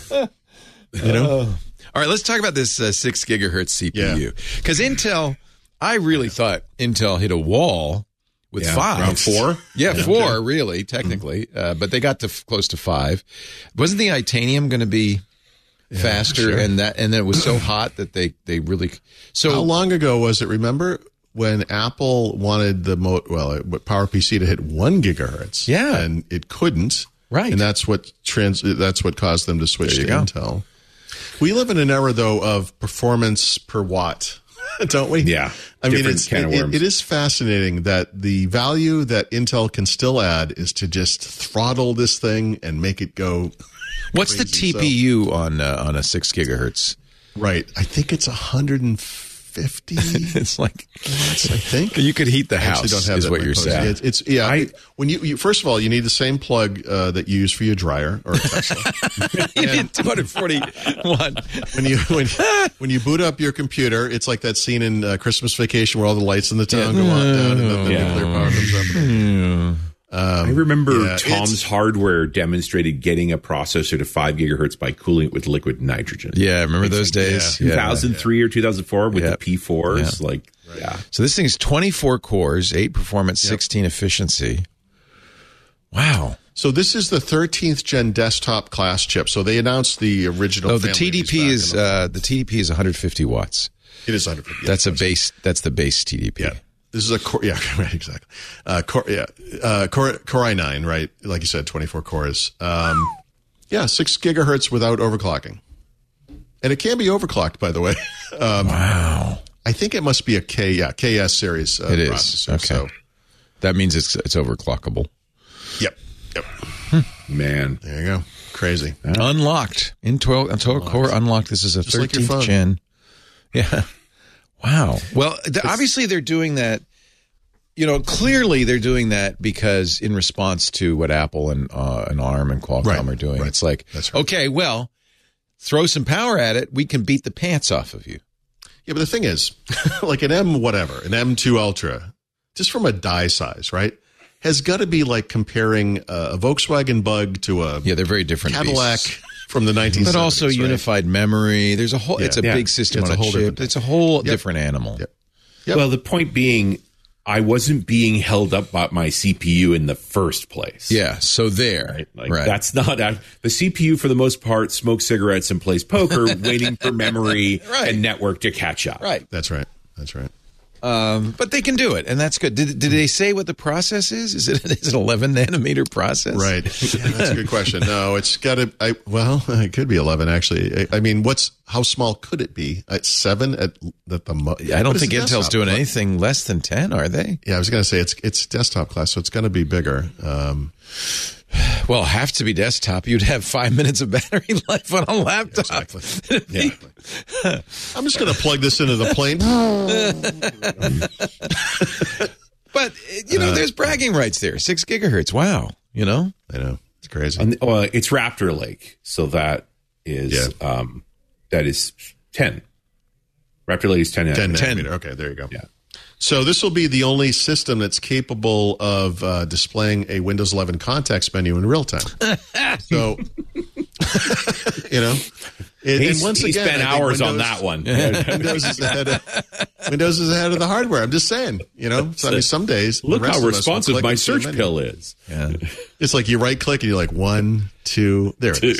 It's the list price is $699, which seems to me not that expensive. I was going to say that's not that bad for what it is, right? Because you could easily spend $1,000 on a Xenon. I think this is right. Yeah, this is right. This is kind of a workstation class thing, I would think. I know it's not a Xenon, but it seems like this is a Xenon. Xenon. Yeah. Xenon would be a noble glass. Xenon was also the code name for the first Xbox, if I'm not mistaken. Oh, that's right. Project Xenon. Yeah. Yeah, Xeon. Sorry. This is cool. I think this is literally about bragging rights. It is. It is. That's all it is. Yeah. It is. And Apple, it's going to be easier because Apple gained so much going to the M1, but they're not. Now it's going to be very much incremental. We've already seen it with the M2. We saw, by the way. So one of my annoyances with this Apple video, it wasn't really an event, I guess, was they compared the speed of every one of the chips they announced to its predecessor. Oh, and also to the last generation Intel that we used, which, by the way, was like 3 or 4 years ago in some cases. Like it's like, yeah, of course it's double digits. There's a reason for that, though. They were still selling Intel Mac Minis. They were still selling Intel iMacs. Well, but they had it.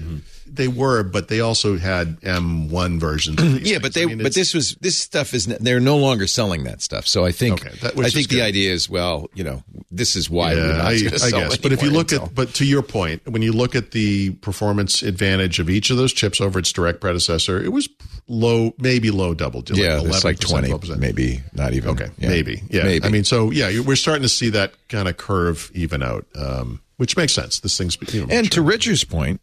Doesn't matter because most of the time I haven't felt like any laptop I've used in the last 5 years has been slow.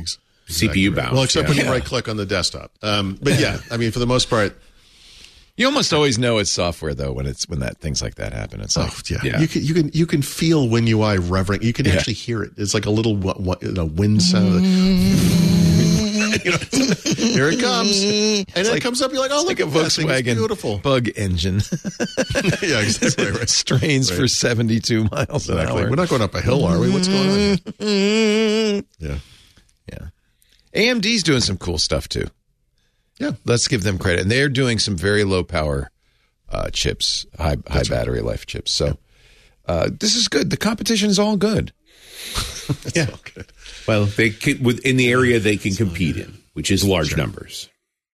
That's the thing. That actually is kind of my point. Like this is where Intel can innovate right now. It's sort of like with the 8th gen. Remember, they went from dual core to quad core on the U series. So it was like this is where we can provide, value add. We don't have that super efficient power per watt thing that Apple's talking about. It's going to be a while. We're working on that.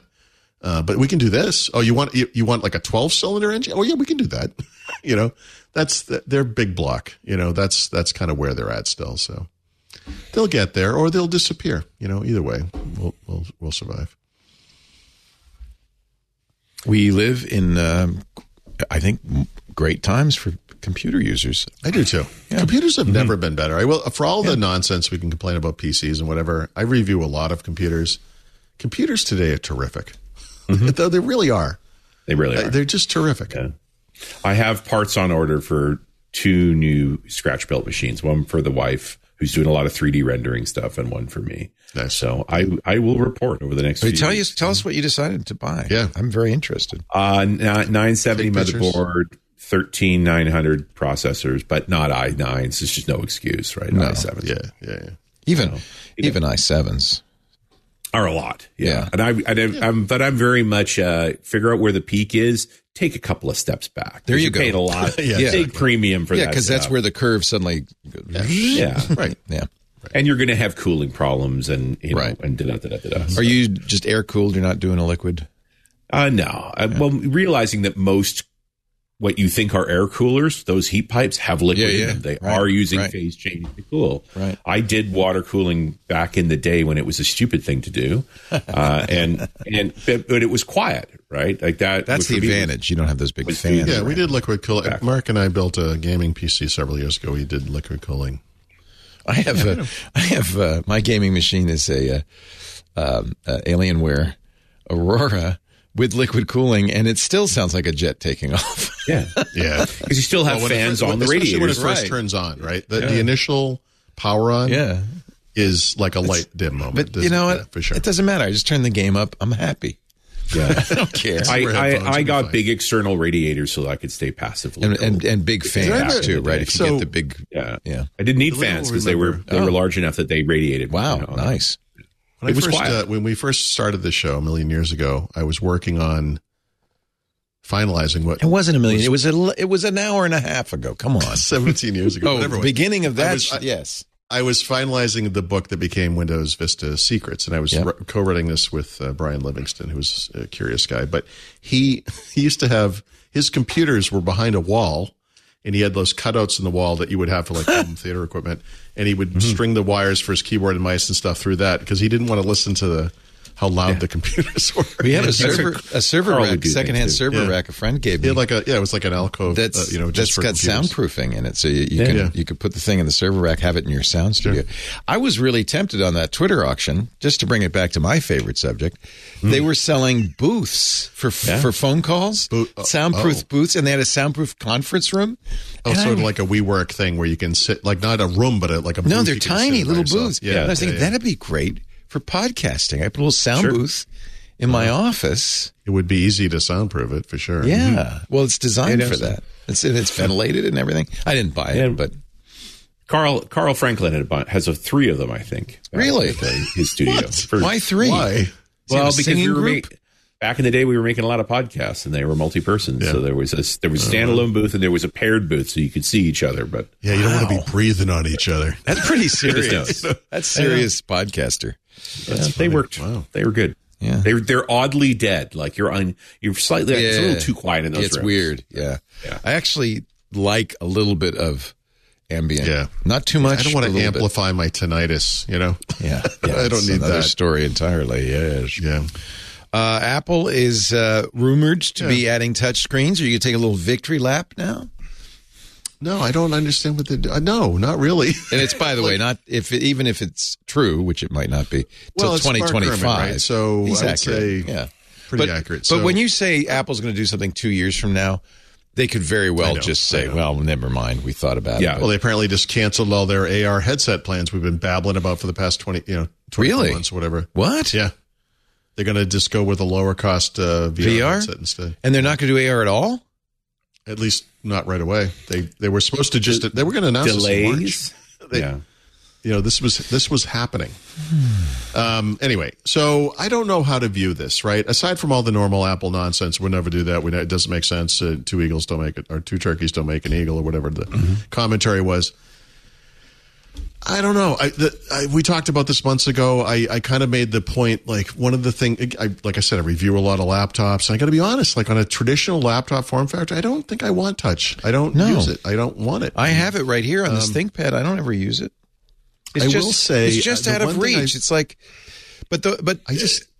our Mac guys said, oh no, we want it because occasionally you want to hit OK. Yes, right. Geez, come on. So, yeah, here's the thing. Here's one thing so PC makers have actually stopped shipping all multi-touch displays. That used to be a big problem. So now you have choices. That's good. I sometimes there's like a hair on the screen. You want to hit it and you don't want like an application to go flying off the screen or whatever. There's that.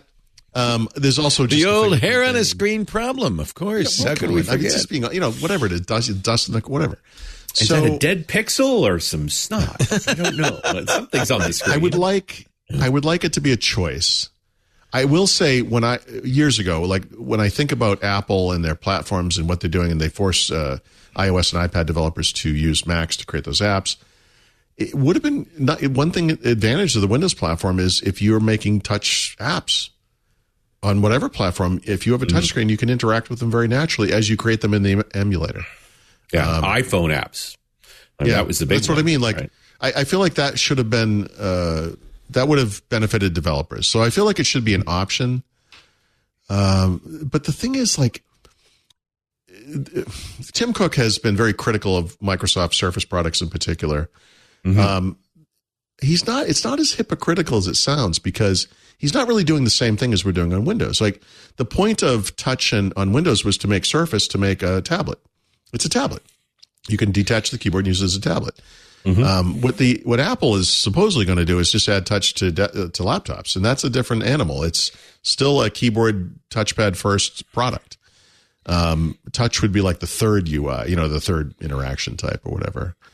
So it's not exactly the same thing. They still have a very distinct product in the iPad, or multiple iPad products. They still have a very distinct Mac. I think, like I said, you can make a case for developers, and I guess you want to click OK, whatever. I mean, I guess iPad. I definitely have a machine like a Surface Pro set up to be used as touch and it's set closer. It's at a different stand. Okay. But Apple's not doing that. The only time I ever separated my Surface Book into two pieces is to annoy iPad people on a plane. Because you can disconnect it, turn it over the other way, and stand it up tent style to watch on a plane or hang it on the back of a seat. It's really neat. Yeah.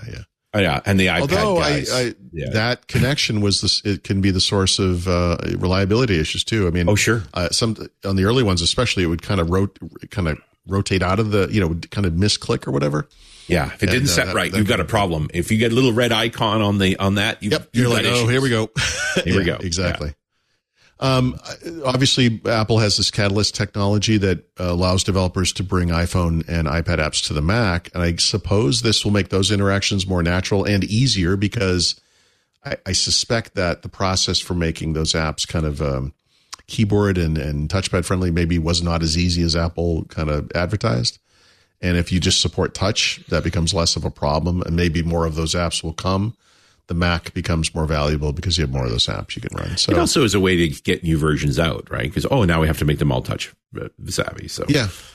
So we'll see what happens there. But I don't actually. I'm not 100% convinced that adding touch to Windows was like a genius stroke or whatever. It's that right tool for the job thing. I mean. What did you end up using most of the time, right? Like that's the reality. Certain things are good for certain things. Like the iPad that I have, I use for reading every day. It's great for that. When I travel, I will occasionally watch a video on it. It's good for that. Yeah. And I never ever hold my Surface Book screen in my hand. It scares me. It just feels fragile. That's interesting, really, huh? Yeah.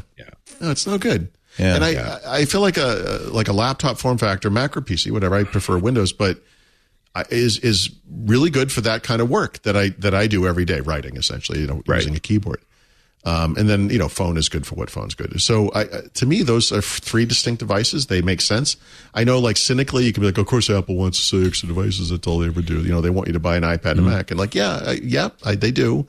But maybe those devices are different enough that does make sense.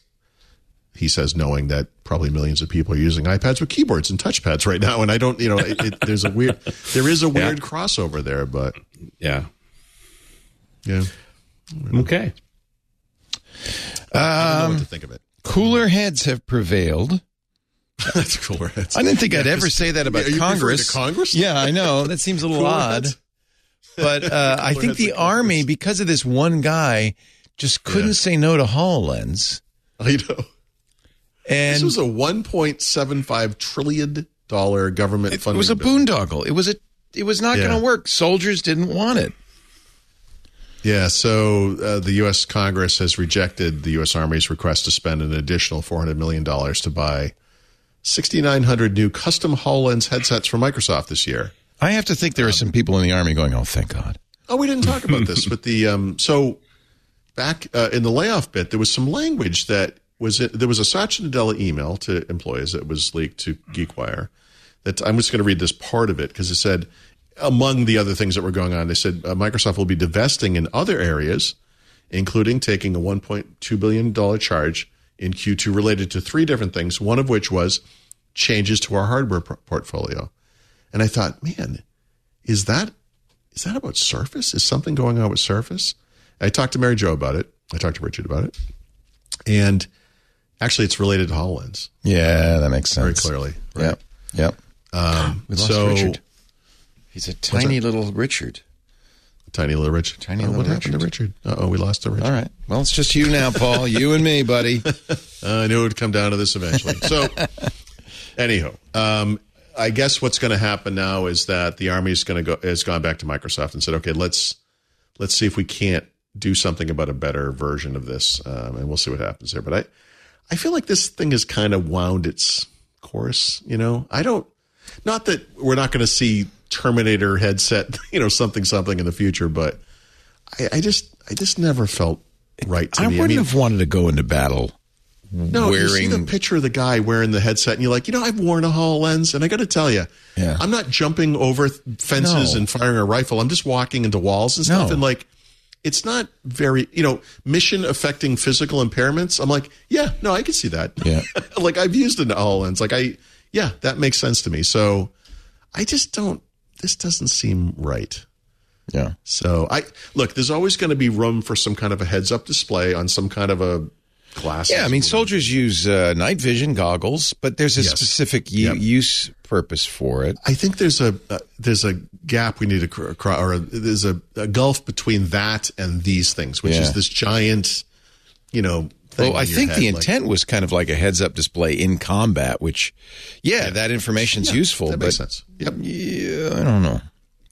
Even playing video games, like if you pretend you're playing Call of Duty, it's fake war, right? Yeah. You hear gunfire, and listen, if you're an expert in the field, you may know that that sound that thing made is this particular kind of bullet fired from this kind of machine, and it must be the enemy. And maybe if you're really good at it, but having something that says, "Hey, that thing happening over there, that's the bad guys," like that's absolutely useful. That will never fail us. It will always work great. But this giant headset. I mean, like the guy, it's like picking off the guy sticking his head up from the ditch. The headset comes up like 2 seconds before the rest. It's like, I think there's a guy over there. He's got a pumpkin on his head. Like it just doesn't make a lot of sense to me. But I don't know. We'll see. Fascinating. It never made sense to me. I do feel like HoloLens got derailed by the U.S. Army. That I do too. Yeah. That it was, these contracts were so big. I think it was tied into some of these other ones that it distracted Alice Kipman, who's now no longer involved. I completely agree. But to be fair to Microsoft, the trick with HoloLens was always like this thing made sense in very specific vertical markets, none of which were going to be the next huge business for Microsoft. And then the U.S. Army comes calling and like, oh my God, here is the biggest vertical market of all. Obviously, we're going to pour all our resources. It was the right thing for Microsoft to do. I guess I think the way I look at it is like, this was not going to work. Like it's just. No, and it used their research dollars to innovate and hopefully be able to roll that back into your other product. Like if I'm Trimble, the guys who did the hard hat version of the HoloLens and was pushing on this should be on every construction site, I'm pretty upset with Microsoft right now because there hasn't been a new headset investing in that at all. Yeah. Yep. Well, and who knows if they are, but apparently HoloLens, I suspect if I'm Trimble, I saw the HoloLens 3 because it was very close to completion and then it went away. Yeah. Yeah. Trimble was one of the demo things they did with the early HoloLens. The original HoloLens 2 disappeared, and they did do a HoloLens 2. The original HoloLens 3 disappeared, and they may still do one, right? Yeah, and the internal take on this was it just wasn't a big enough leap, I guess. Yeah. I will say, 2 over 1 actually is a big leap. It is a big leap. Yeah, it was a substantial improvement for a long time. I mean, it's just. Well, we've had 2 TikToks now. Like the hardware has advanced enough now that we should be able to have a large field of view, a longer battery life, and lighter. Smaller device, all that stuff. Yep. And we just don't have it. And anyway, I agree. 100%. They were definitely distracted by this Army thing. My concern right now is I can't tell you who's leading the project. And that to me, if there's not somebody at the CVP level who this is one of the things they're hanging on, it's got a tough time getting anywhere. Yeah, for sure. I want to take a little break. We'll come back. We've got Xbox news, tips, tricks, apps, and whiskey. all for some reason, that makes a lot of sense to me. It does. It all goes together in some interesting way. Our show today brought to you by Tanium. We used to call Tanium and talk about Tanium as the emerging disruptors in the security area. I don't think they're emerging anymore, but they're definitely have disrupted. Tanium's approach is so different. The industry's approach to cybersecurity is, Tanium says, fundamentally flawed. Tanium does it different. The way it has been, IT management and security point tools offer a small piece of the solution. You need to protect your environment. Many of them promise they can stop all breaches. They can't. And a lot of the problem comes because you're trying to figure this out with bad data or old data, trying to defend your critical assets from cyber attacks with tools that don't work together, that don't talk to each other. This is no way for IT teams to navigate today's very challenging attack surface. It's time for a different approach, and that's Tanium. Tanium says it's time for a convergence of tools, endpoints, and IT operations and security.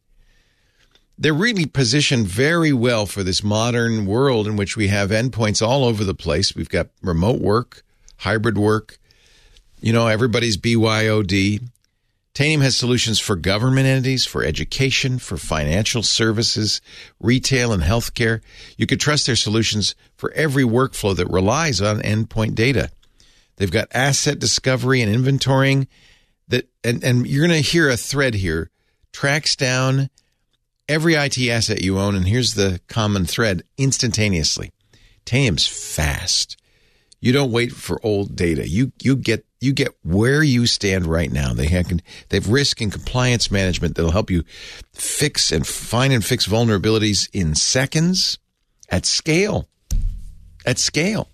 Very sophisticated threat hunting technologies. They do it in real time. Again, speed is of the essence. Client management allows you to automate operations from discovery to management. You've got sensitive data monitoring that'll index and monitor global data in seconds. You got to keep track of that sensitive data, and it could do it in seconds like that. Tanium protects organizations where other endpoint management and security providers have failed. With a single platform, Tanium identifies where all your data is across your entire IT estate, patches every device you own in seconds, implements critical security controls all from a single pane of glass. Kevin Bush, who is vice president of IT at Ring Power, says, quote, Tanium brings visibility to one screen for our whole team. And he says, and I think he's speaking from experience here, if you don't have that kind of visibility, you're not going to be able to sleep at night. If you're having trouble sleeping, you need Tanium. With real-time data comes real-time impact. Ready to unite operations and security teams with a single source of truth? Ready to confidently protect your organization from cyber threats? Well, then it's time you met Tanium. To learn more, visit Tanium.com/twit, Tanium. Tanium.com/twit. We thank him so much for supporting Windows Weekly with Paulie T and Richie C. And the show goes on with our Xbox segment. It's more of a Activision Blizzard segment these days, isn't it? Yeah, it is, isn't it? What's up? Well, we found someone other than Sony to complain about Microsoft's Activision Blizzard acquisition, and those two companies are Google and NVIDIA, two other competitors. Although Google has left cloud gaming, which is kind of interesting, and NVIDIA, of course, has their GeForce Now service, which is supposed to be really good these days. So, yeah, they don't want it to happen. So, that's it. I don't really have much more to say about that. Stupid companies that try to But this still all seems like posturing, right? I mean, NVIDIA's thing was all of this. We want equal and open access to games. Like, if you're going to point at someone for that, point at Sony. Exactly. Are you kidding? Exactly.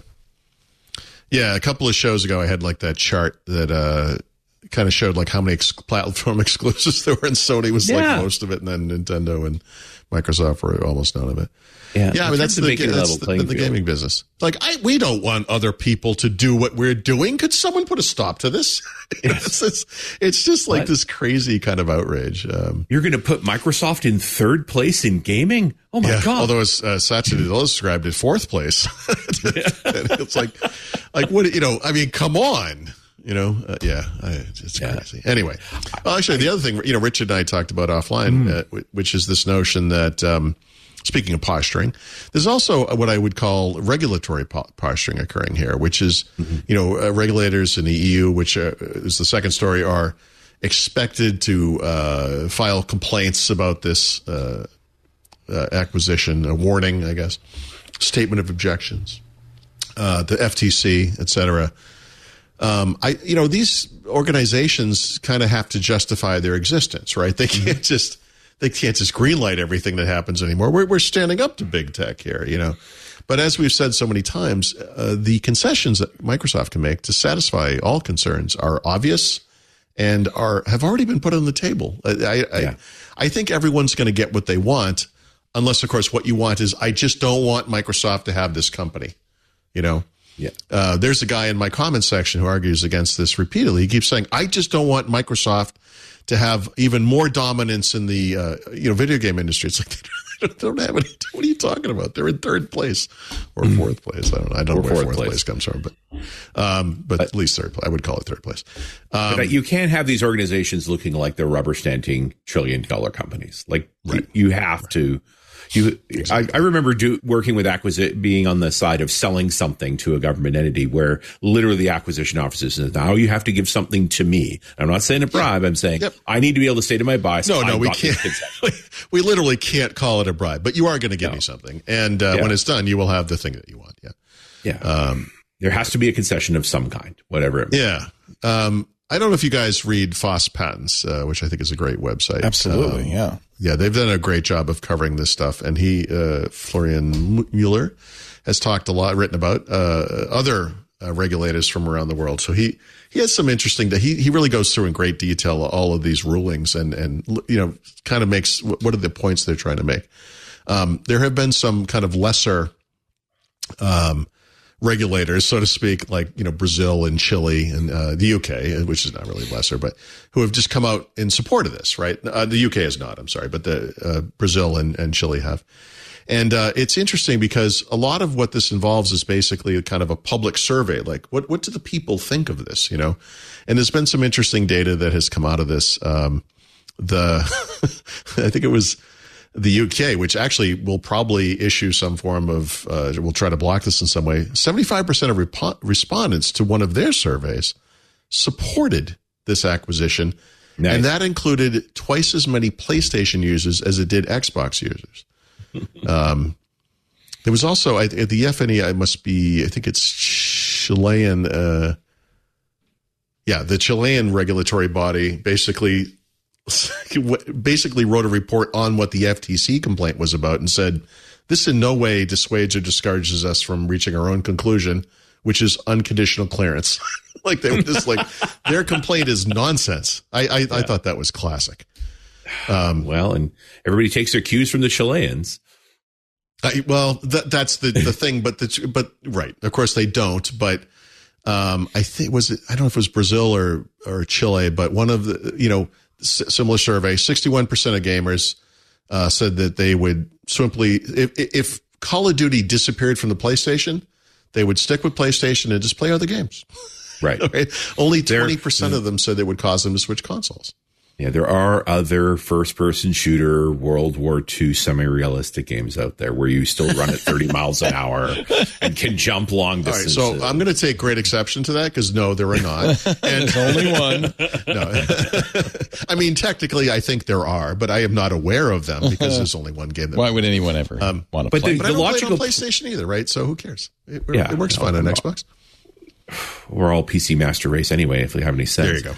Which is probably the best way to play. I like the idea of making a play to the regulator to say, why don't you put in a regulatory rule about game restrictions that they can only be restricted for 18 months or something like that? Like, let's make Sony cringe and say maybe this deal's okay as it is. It's like, Sony, we're really glad you brought up this issue of exclusivity. Yeah. We actually agree with you 100%.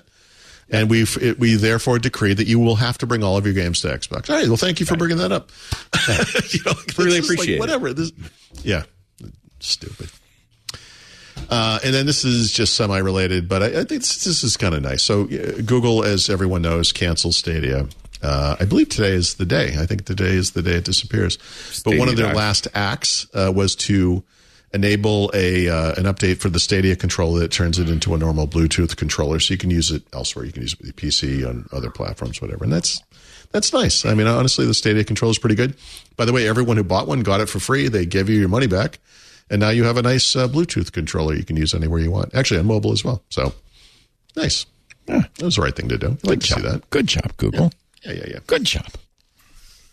Yeah. Before we go on, I just want to mention there's about a week and a half left to take our survey. We do like you to do that if you can, just so we get to know you better. It helps us sell advertising on the show and helps us decide what shows to do. If you would just go to twit.tv/survey2030 3 should only take you a few minutes. Completely optional. Any question you don't like, ignore.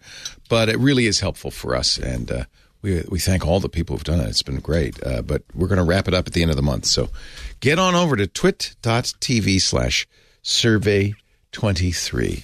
A little public service announcement from your friends at Twit. Very nice. And now the back of the book, starting with a tip from Paul Thurrott. Yeah, I think last week we talked about this new offering, new-ish offering from Microsoft, Microsoft 365 Basic, right? Which is this way to, you don't get the Office apps, right? But you get 100 gigabytes of OneDrive storage.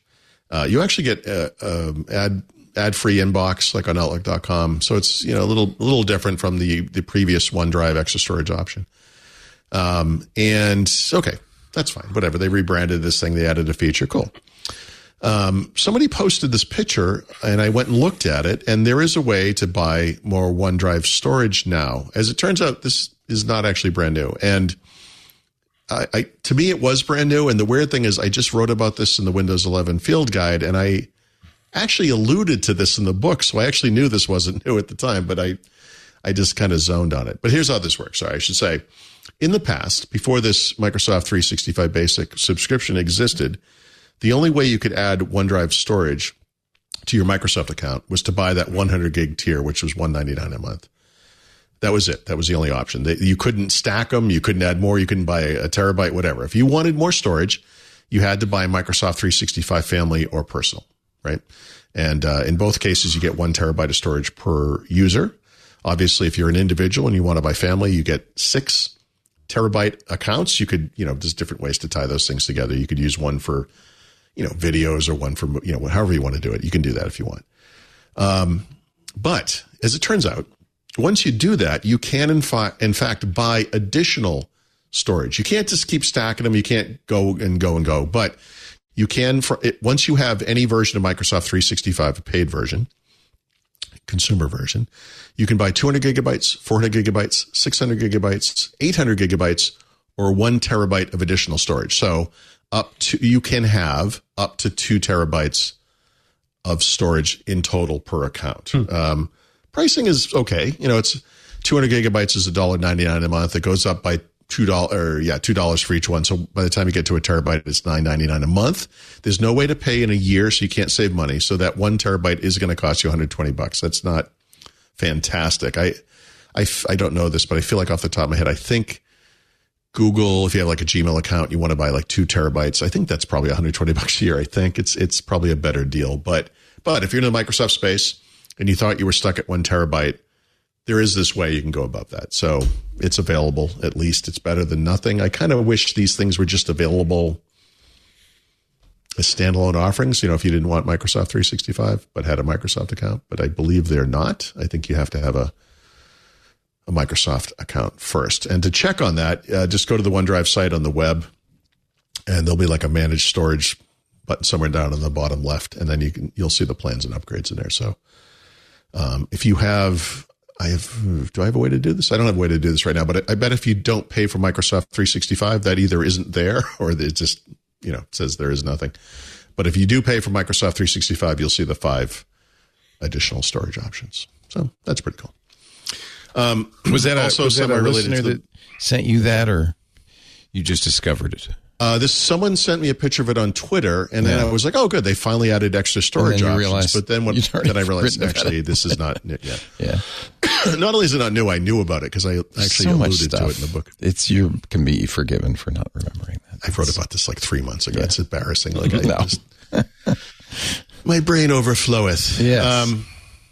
I haven't talked about this in a while, but one of the things I am going to be adding to the book is sections in relevant chapters to kind of workarounds, right? So, for example, if you are confounded by the limitations of the Windows 11 Start menu or taskbar or desktop, you might consider something like Start 11. So I'm going to start adding those things to the book.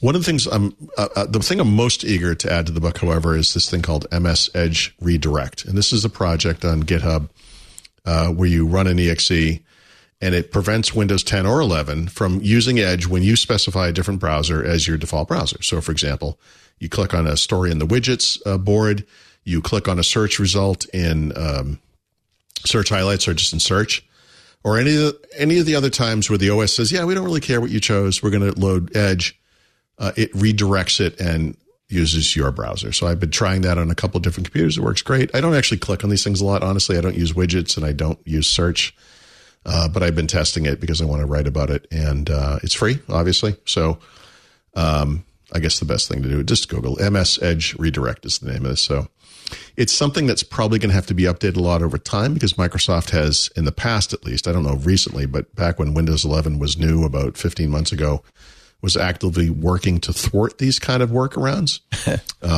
We talked a lot about it, I remember. Yeah, we sure did. The other set of apps I wanted to mention, and this may surprise some people, is because I actually think they're pretty good, is Apple has finally belatedly started to replace iTunes on Windows with 3 new apps. Apple TV, which is for videos, obviously, Apple Music, and Apple Devices. And Apple Devices is that, manage your iPod or your iPhone kind of thing, or you want to use your computer to transfer data back and forth. It's that thing that was built into iTunes that you kind of had to have iTunes. I use Apple TV Plus. I don't use Apple Music, and I would never connect my phone to my computer for this kind of thing, but I did as part of my most recent examination of Windows 11 on ARM on I think it was Lenovo ThinkPad X11S, something like that, X13S. Look at iTunes, which is a steaming pile of garbage. And in fact, it was so bad, I put it on a really fast computer, just Intel computer, just to see, and it's horrible. It's like iTunes 10 years ago is and was one of the worst written applications of all time. It was horrible. Terrible. Yeah. These apps wasn't even so great on the Mac, to be honest with you. Okay, that I'm not as familiar with, but iTunes was a piece of garbage. Apple TV, Apple Music, and Apple Devices are in preview for the Windows on Windows 11 only, I believe. I don't think they're going to Windows 10, which is a little questionable, but at least they're on preview now. You need the exact URLs to get them. You can't just search for them in the store yet. But when you find them, install them. If you use any of those apps or those services, honestly, they're really nice. The only weird thing about them, let me bring up, I think I did it on this. Yeah.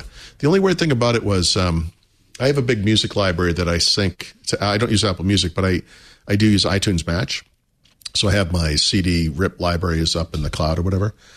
And the first time I used this, I brought up my library, you bring up an album, you're like, okay, click the song and play. And it says, oh, you have to authorize this computer before you can, play here. I'm like, yeah, okay, obviously, of course. So you click OK, and then the authorization box goes away and there's no way to authorize. Like, wait, what? So you kind of click around, like, where is this thing? Like, where is, just so you know, it's not in settings. You can't find it that way. In the bottom left of the UI is your profile name, and Paul Thurrott in my case. When you click on that, it will say authorized machine. And there is no indication in the UI where you have to find this thing. Jeez. So I know. But okay, that aside, these apps, they probably look a lot like they do on the Mac, honestly, but they support light and dark mode. They're very, they look like Windows apps, like modern Windows apps, like a UWP or a Windows app, SDK app. Like they look nice, like they're nice. There's no reason not to. Just hire somebody who writes Windows software. How hard is that? They probably did exactly that, honestly. Mm-hmm. But I guess the point is, like, I would based on my previous experience with Apple apps and Windows, I would be predisposed to think this would be terrible. And honestly, I don't know what took so long, but the remnants of Steve Jobs are slowly wafting into fading away. Yeah. The real question is, where does podcasts show up? They don't, to my knowledge. I don't believe there is a way on Windows to access Apple Podcasts. There's plenty of ways to do it in Windows. Is there an Apple Podcast client on Mac? Yeah. There is. Okay. Yeah. But who cares? Yeah, so if you're an iPhone... Nobody listens to podcasts. Goodness Nobody. Well, yes.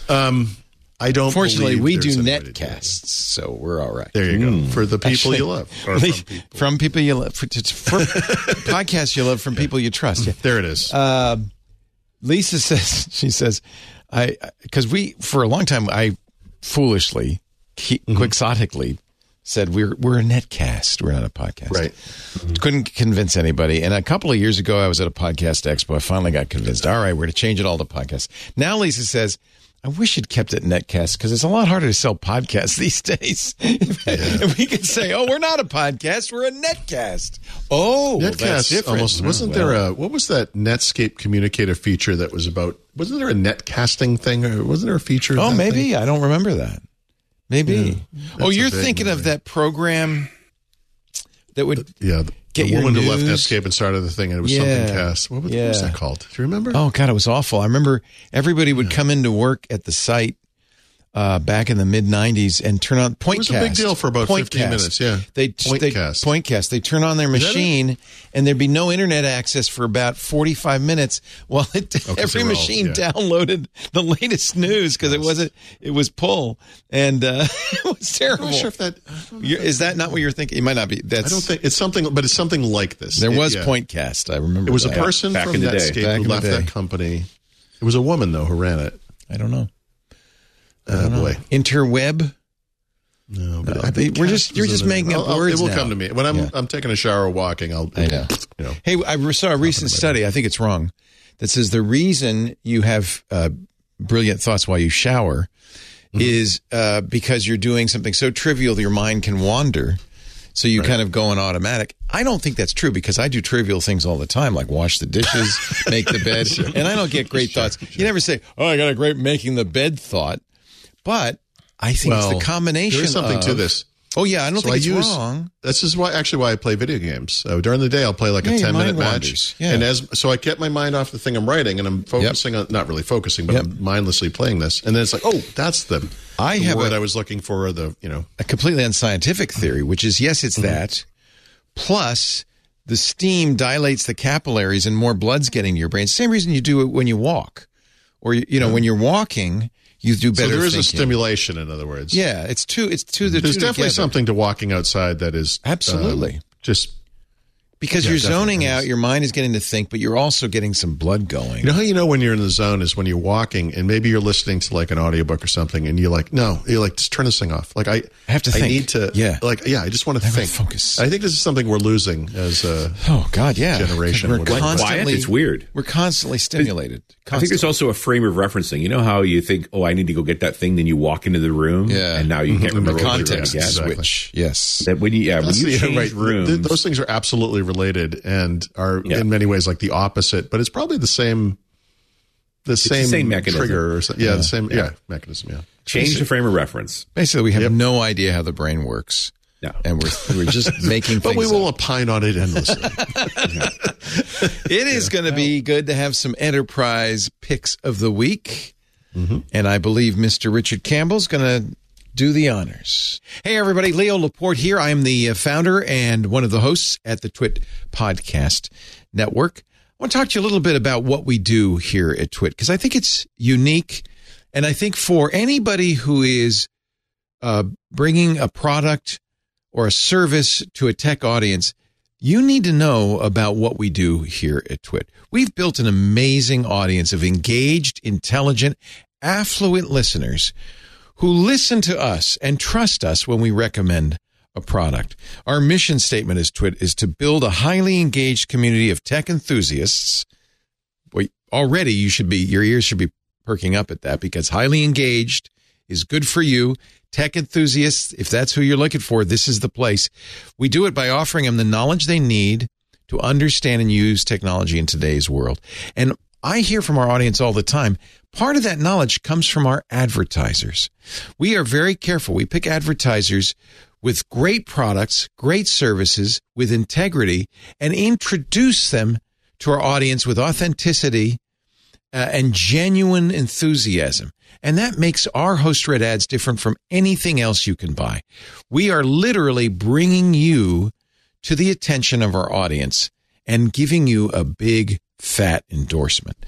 We like to create partnerships with trusted brands who are in it for the long run, long-term partners that want to grow with us. And we have so many great success stories. Tim Broom, who founded IT Pro TV in 2013, started advertising with us on day one, has been with us ever since. He said, quote, "We would not be where we are today without the Twit Network." I think the proof is in the pudding. Advertisers like IT Pro TV and Audible that have been with us for more than 10 years, they stick around because their ads work. And honestly, isn't that why you're buying advertising?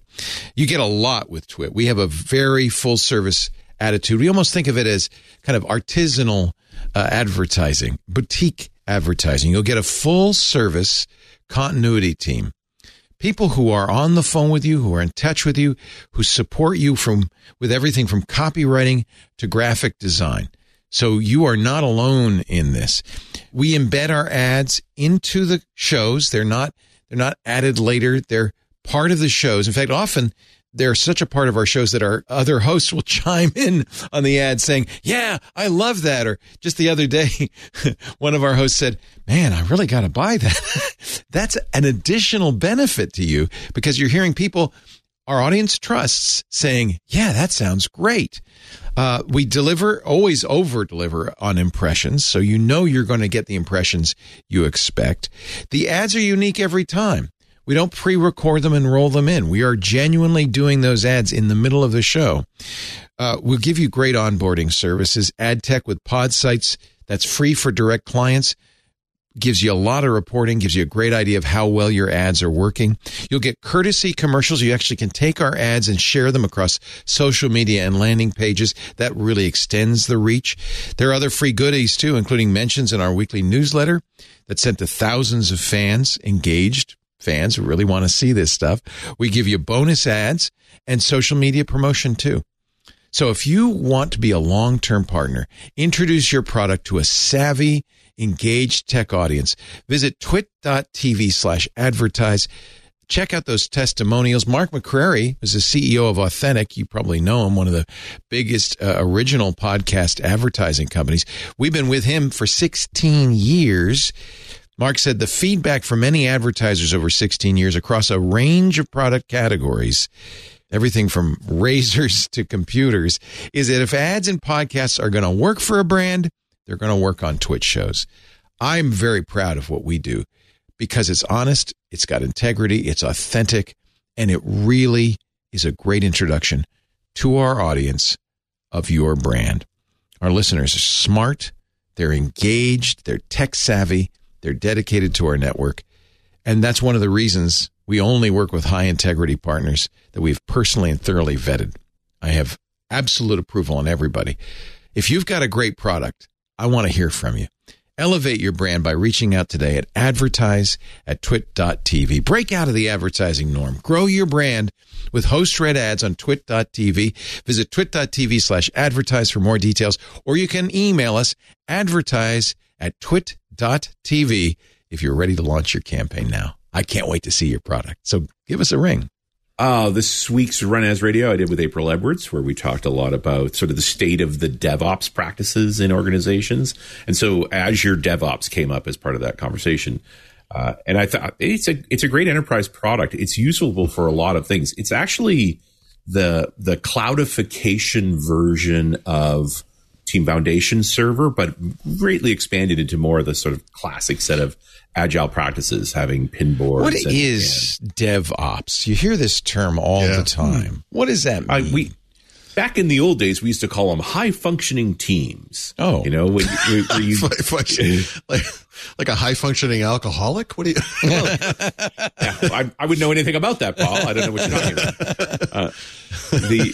But it was sort of the reality of, are we all pulling in the same direction? You know, you often get into these silos in organizations where the developers are hurling code over the wall for the ops guys to deploy and so forth. And this is Jez Humble and a bunch of other great folks that started this DevOps movement where they said, hey, let's all work more closely together because actually our goal is to provide customer value. And as long as we can focus on the overall customer value, all of that gets better. I always got the sensation that it was also had something to do with automation. Well, you write code. I don't know. That's what I'm asking. So I don't know. And so this is where the tooling piece comes into it. Right. So there's sort of this idea of, culture and process and then ultimately tooling. So the fact that we will get together and have these meetings and talk about overall value and how we each contribute. Yeah. And Azure DevOps is ultimately a set of tools for facilitating that. And the big one from the developer perspective is this the CI/CD pipeline, this idea that when I check in code, an automated process kicks off that now runs all the tests and does the build and pushes it into a position where it can be taken over by QA or even as far as rolled into production. So CI/CD is related in a way, and continuous integration, continuous delivery is a portion of the Azure DevOps suite. Right. But I've also seen the tooling in Azure DevOps used for just project management. Yeah. Or just, here are a set of tasks, here are the different people working on them, here are our current blockers, like that. All of that mechanism works the same. So, and I bring it up more than anything because often organizations own it already. It's part of a package they've bought, whether through the volume license agreement or through their Azure agreements. They're just not using it. They don't know they have it. They're like, oh, well, that's for people making SaaS software. It's like, well, SaaS folks definitely use it, but so do many others. So, I mean, it's a powerful set of tools, one way or the other. It's often driven by existing organizations who moved off the on-prem source control systems and CI/CD pipelines, they're custom built ones, to go use the cloud because it's cheaper and somewhat easier to use, a little more reliable, and it has all the pieces in place. You're no longer fighting setting stuff up, configuring it, and all of those issues. Not that any of it's easy to set up. Like all of these things take effort, and there are many different sets of solutions here. What's appealing about Azure DevOps in the enterprise level is that you already own it. It's all of the pieces. So you're doing a lot less roll your own, and it's easier to hire people that already understand those bits and can pull the pieces together, and can get people involved. The biggest thing that I think April and I talked about over the course of 40 minutes or so was making sure everyone's involved. There's a place for business stakeholders, certainly a place for security in this. Like everyone has a contribution to make to that customer value that's important. And so making sure the tooling is inclusive of well makes you all the more successful with it. I'm a big one for tooling. That's why I use Emacs. But that's a story for another day.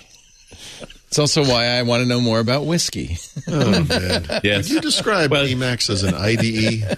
No. It has IDE-like components. If you're using a language like the language of my choice, Lisp, Emacs is the only way, really, to do it right because it's just so integrated beautifully. I just wanted to see where you were on the IDE spectrum. It's not an IDE. Well, I have auto completion, so that's one. Yeah. I can hover over, a function and see the other function. There's lots of hover over capabilities. So it's very similar. You have project based capabilities, so you can open a project. You have if you stay on a keyword, it will give you a definition of the keyword if you've set up your Emacs to do that. Yeah. And there's things like that. So mostly it's that you have two frames open. New computer and you had Emacs. Is there a way to automate the bringing in of everything? Yeah, I have my Emacs. So all my Emacs files are stored on GitHub. So I just clone that repository and my Emacs is set up. It's very quick to set up. And then because I like that you use GitHub as OneDrive. That's good. Well, it's good because I can commit from different machines if I update it and stuff. So it's kind of similar to having a code base. I like having all that automation around there because then in the comments I can say this machine configured by a tool. Yeah. And I'm the tool. I get it. Yeah. Yep. Yeah. And then I wasn't talking about you, Leo. That's what it says on my machine about me. Because Lisp development is very interactive because you have a REPL going all the time, and Lisp is unique. And this is the best thing about it. If you have a bug in your code, it drops into the debugger. You can modify the code while it's still running, and then finish the execution, or you can develop in this interactive way that is remarkable. It's really great. Yeah, very powerful. And it's certainly something they do in .NET for exactly that same reason. Yeah. Yeah. I mean, a lot of people have, Lisp, it's interesting because as much as it's mocked, has influenced most modern languages. Oh, without a doubt. It wasn't Lisp's tagline, it was hard to write, so it should be hard to read? I think you're thinking Perl, but okay. That's pretty good. I think actually Lisp code is very clear because it doesn't. No, right. Lisp's tagline was some brackets are good, so more brackets are better. Yeah, but they're all the same bracket. You don't have curly braces and square ones. There's no semicolons. It's a little simpler in that regard. And Emacs does very well with having the two frames open and your REPL in one frame and the other, and I like it. It's just I'm used to it. But what it reminds me of is how important tooling is choosing a language is one thing, but honestly, you've got to think about the tooling available because that makes a huge difference. It really does. Let's talk. I'm excited about this one, although it looks like Glenlivet's page for this is 404. Yeah, it's a little broken right now, which is unfortunate. But I picked Glenlivet Nadura because it fits in my repertoire of different classes of whiskey that I keep around for different sorts of folks. So it's a very interesting. Look how light and pale it is. Mm-hmm. It's very interesting. And it's typically I will pour this for someone who likes whiskey. That's not a good picture of that, by the way. No. Well, but it is actually a very pale whiskey. It's pale. Yeah. But let me tell you the story behind this, because it goes back a fair ways. It actually goes back to the Shackleton expedition of 1907. What? So when Shackleton did his explorations of Antarctica, which did not go particularly well, a bunch of the things that he left behind, there was a bunch of stuff he left behind. And in 2006, fast forward 100 years, a group of explorers were inspecting the shack that was still there, been there for 100 years. And they were concerned because there was more ice melt and so forth that was going to damage it. So they were actually underneath it, trying to put in dams to protect the structure to keep it healthy. And while they were under there, they found a case of whiskey. It'd been under there for 100 years. Wow. And it was this? And it was not. Remember, I'm telling a story here. So okay. It's going to be lengthy. Okay. And so this whiskey was actually a White and Mackay whiskey that was made specifically for Shackleton at the time. It had a higher alcohol level because he was concerned it was going to freeze, which it did anyway, but that's a separate problem. And it was a full case. It was a dozen bottles, although a couple of them were damaged. A few of them were not.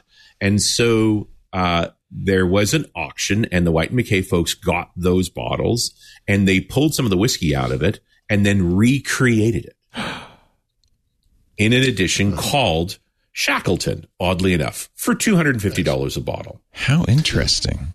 Yeah, it was a great marketing story. Yeah, because it really isn't the same, obviously. No, but the funny part is Glenlivet's like the oldest distillery going. So when you actually look at what the makeup of the Shackleton whiskey was, what it was an old school whiskey, the way whiskey used to be made, which was very normal to be blended. It typically wasn't colored with it didn't get colored with caramel, which is why it was lighter colored. It was typically aged in oak barrels. This is before international trade made it easy to buy barrels from lots of different locations. So it tended to be paler in color. And it also wasn't chill filtered. Now, chill filtration became very hip in the 70s when they were trying to make whiskey popular, because old school whiskeys, when you put ice in them, go cloudy. And that was considered an inferior product. And so chill filtration was an approach where you rapidly chill down the undiluted distillate that's come out of the barrels, and certain particulates freeze and fall to the bottom of the cask. The things that make it cloudy. The things that make it cloudy, and now it's clear. And so what Livet did when they saw the hit that was Shackleton, they said, you guys just want an old school whiskey? Geez, we've only been doing that for 200 years. Let's make one again. What Nadura is a Glenlivet without any color treatment and without any chill filtration. And it tastes different. So it's one of the reasons I keep it around for folks. It's also cask strength, right? No, it's not, because cask strength is too variable, right? They want to. People like what Livet figured out why they became one of the most successful whiskey makers very early on was how to make consistent whiskey. How do you make the extraordinary thing about a Macallan 12 is that it tastes like Macallan 12 every year. So good too.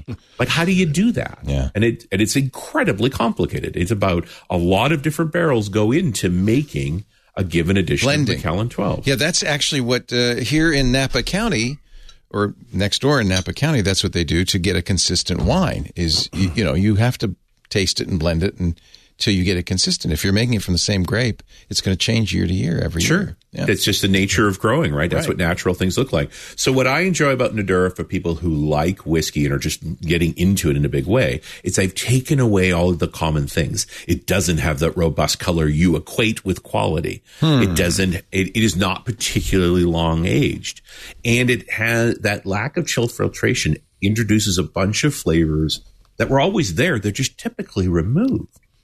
that it's oilier. It's got more texture to it. And so it's not something I'll pour for someone who doesn't know anything about whiskey. It's a more authentic, you think? Kind of more of one would argue old school. Old school. Is it old school more authentic? It's more of the original flavor. That's how it used to be. Yes, Richard, it is. Well, and for me, the big thing is saying how much, always the question when you're talking about anybody who's becoming an aficionado is how much is brand affecting you? How much is appearance affecting you? Yeah. And Nadura is one of the few examples where a bunch of that has been stripped away. Does Nadura mean, I'm making this up in my head, natural?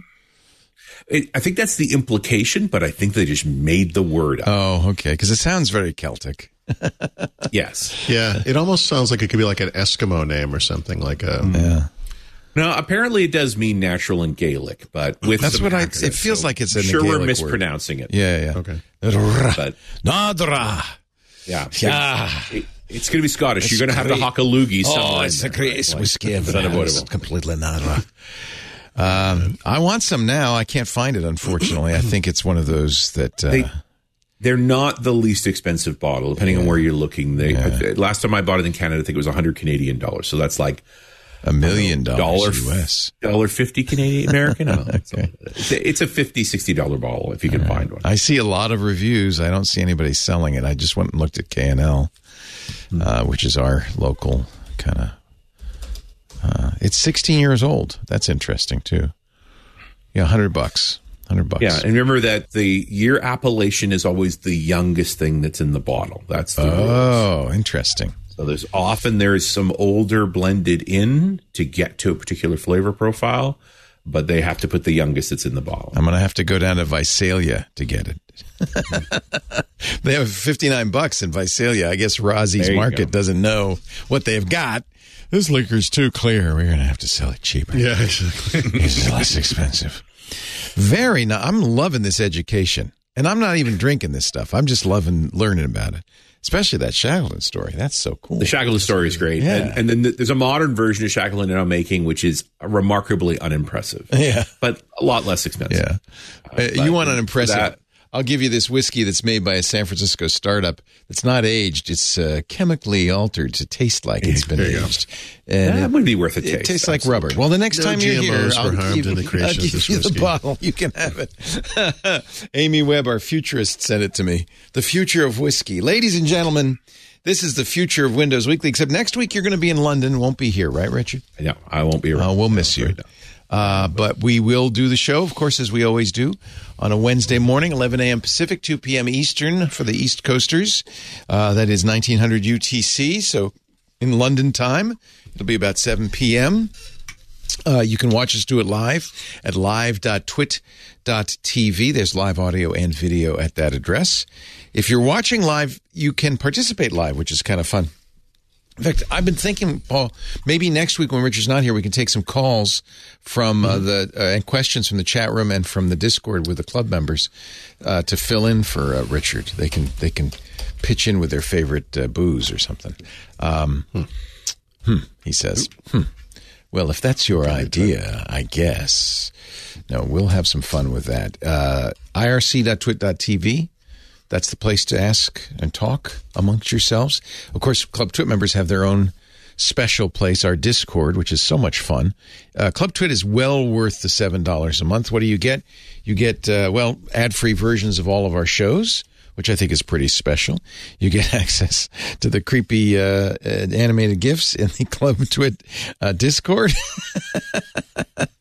And you also get the Twit Plus feed with things like Paul's unique to the club, hands-on Windows, just for the club. Some really good stuff in there. We also have some events coming up. I know. I love the animated GIFs. I literally just closed Discord, so I didn't have to see that. I know. I don't blame you.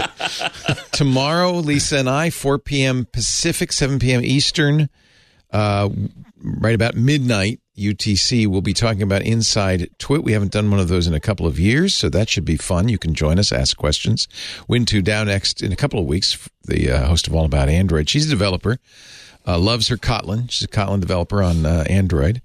And Daniel Suarez, whose new book is just out, Critical Mass, will be doing a triangulation and questions from the club on February 10th. We just got the book in. So club members get access to some special events like that, ad-free versions of all the shows, the Twit Plus feed, $7 a month. We should charge more. We're not going to, though.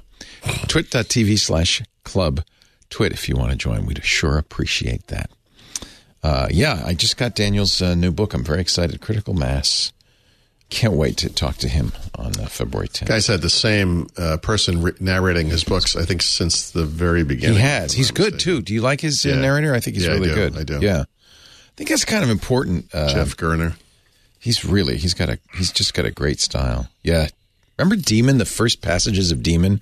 And Gerner reading it, and it just explodes. I would say, like those first maybe 3 books are incredible. Just the best. Freedom. What was Freedom? Demon, Freedom, TM. And then he did Kill Decision, which was... Kill Decision. Yeah, Influx, Change Agent. Delta V, he wrote a couple of years ago, and this is the follow-up to this, and this is about space exploration, which is something he's very excited about, and asteroid, reclamation and stuff. So, great stuff. Thank you, Richard. How long are you going to be in London, you lucky dog? Just a week. Oh, just a week. London for a week, then home for a week, then Stockholm for a week. Wow.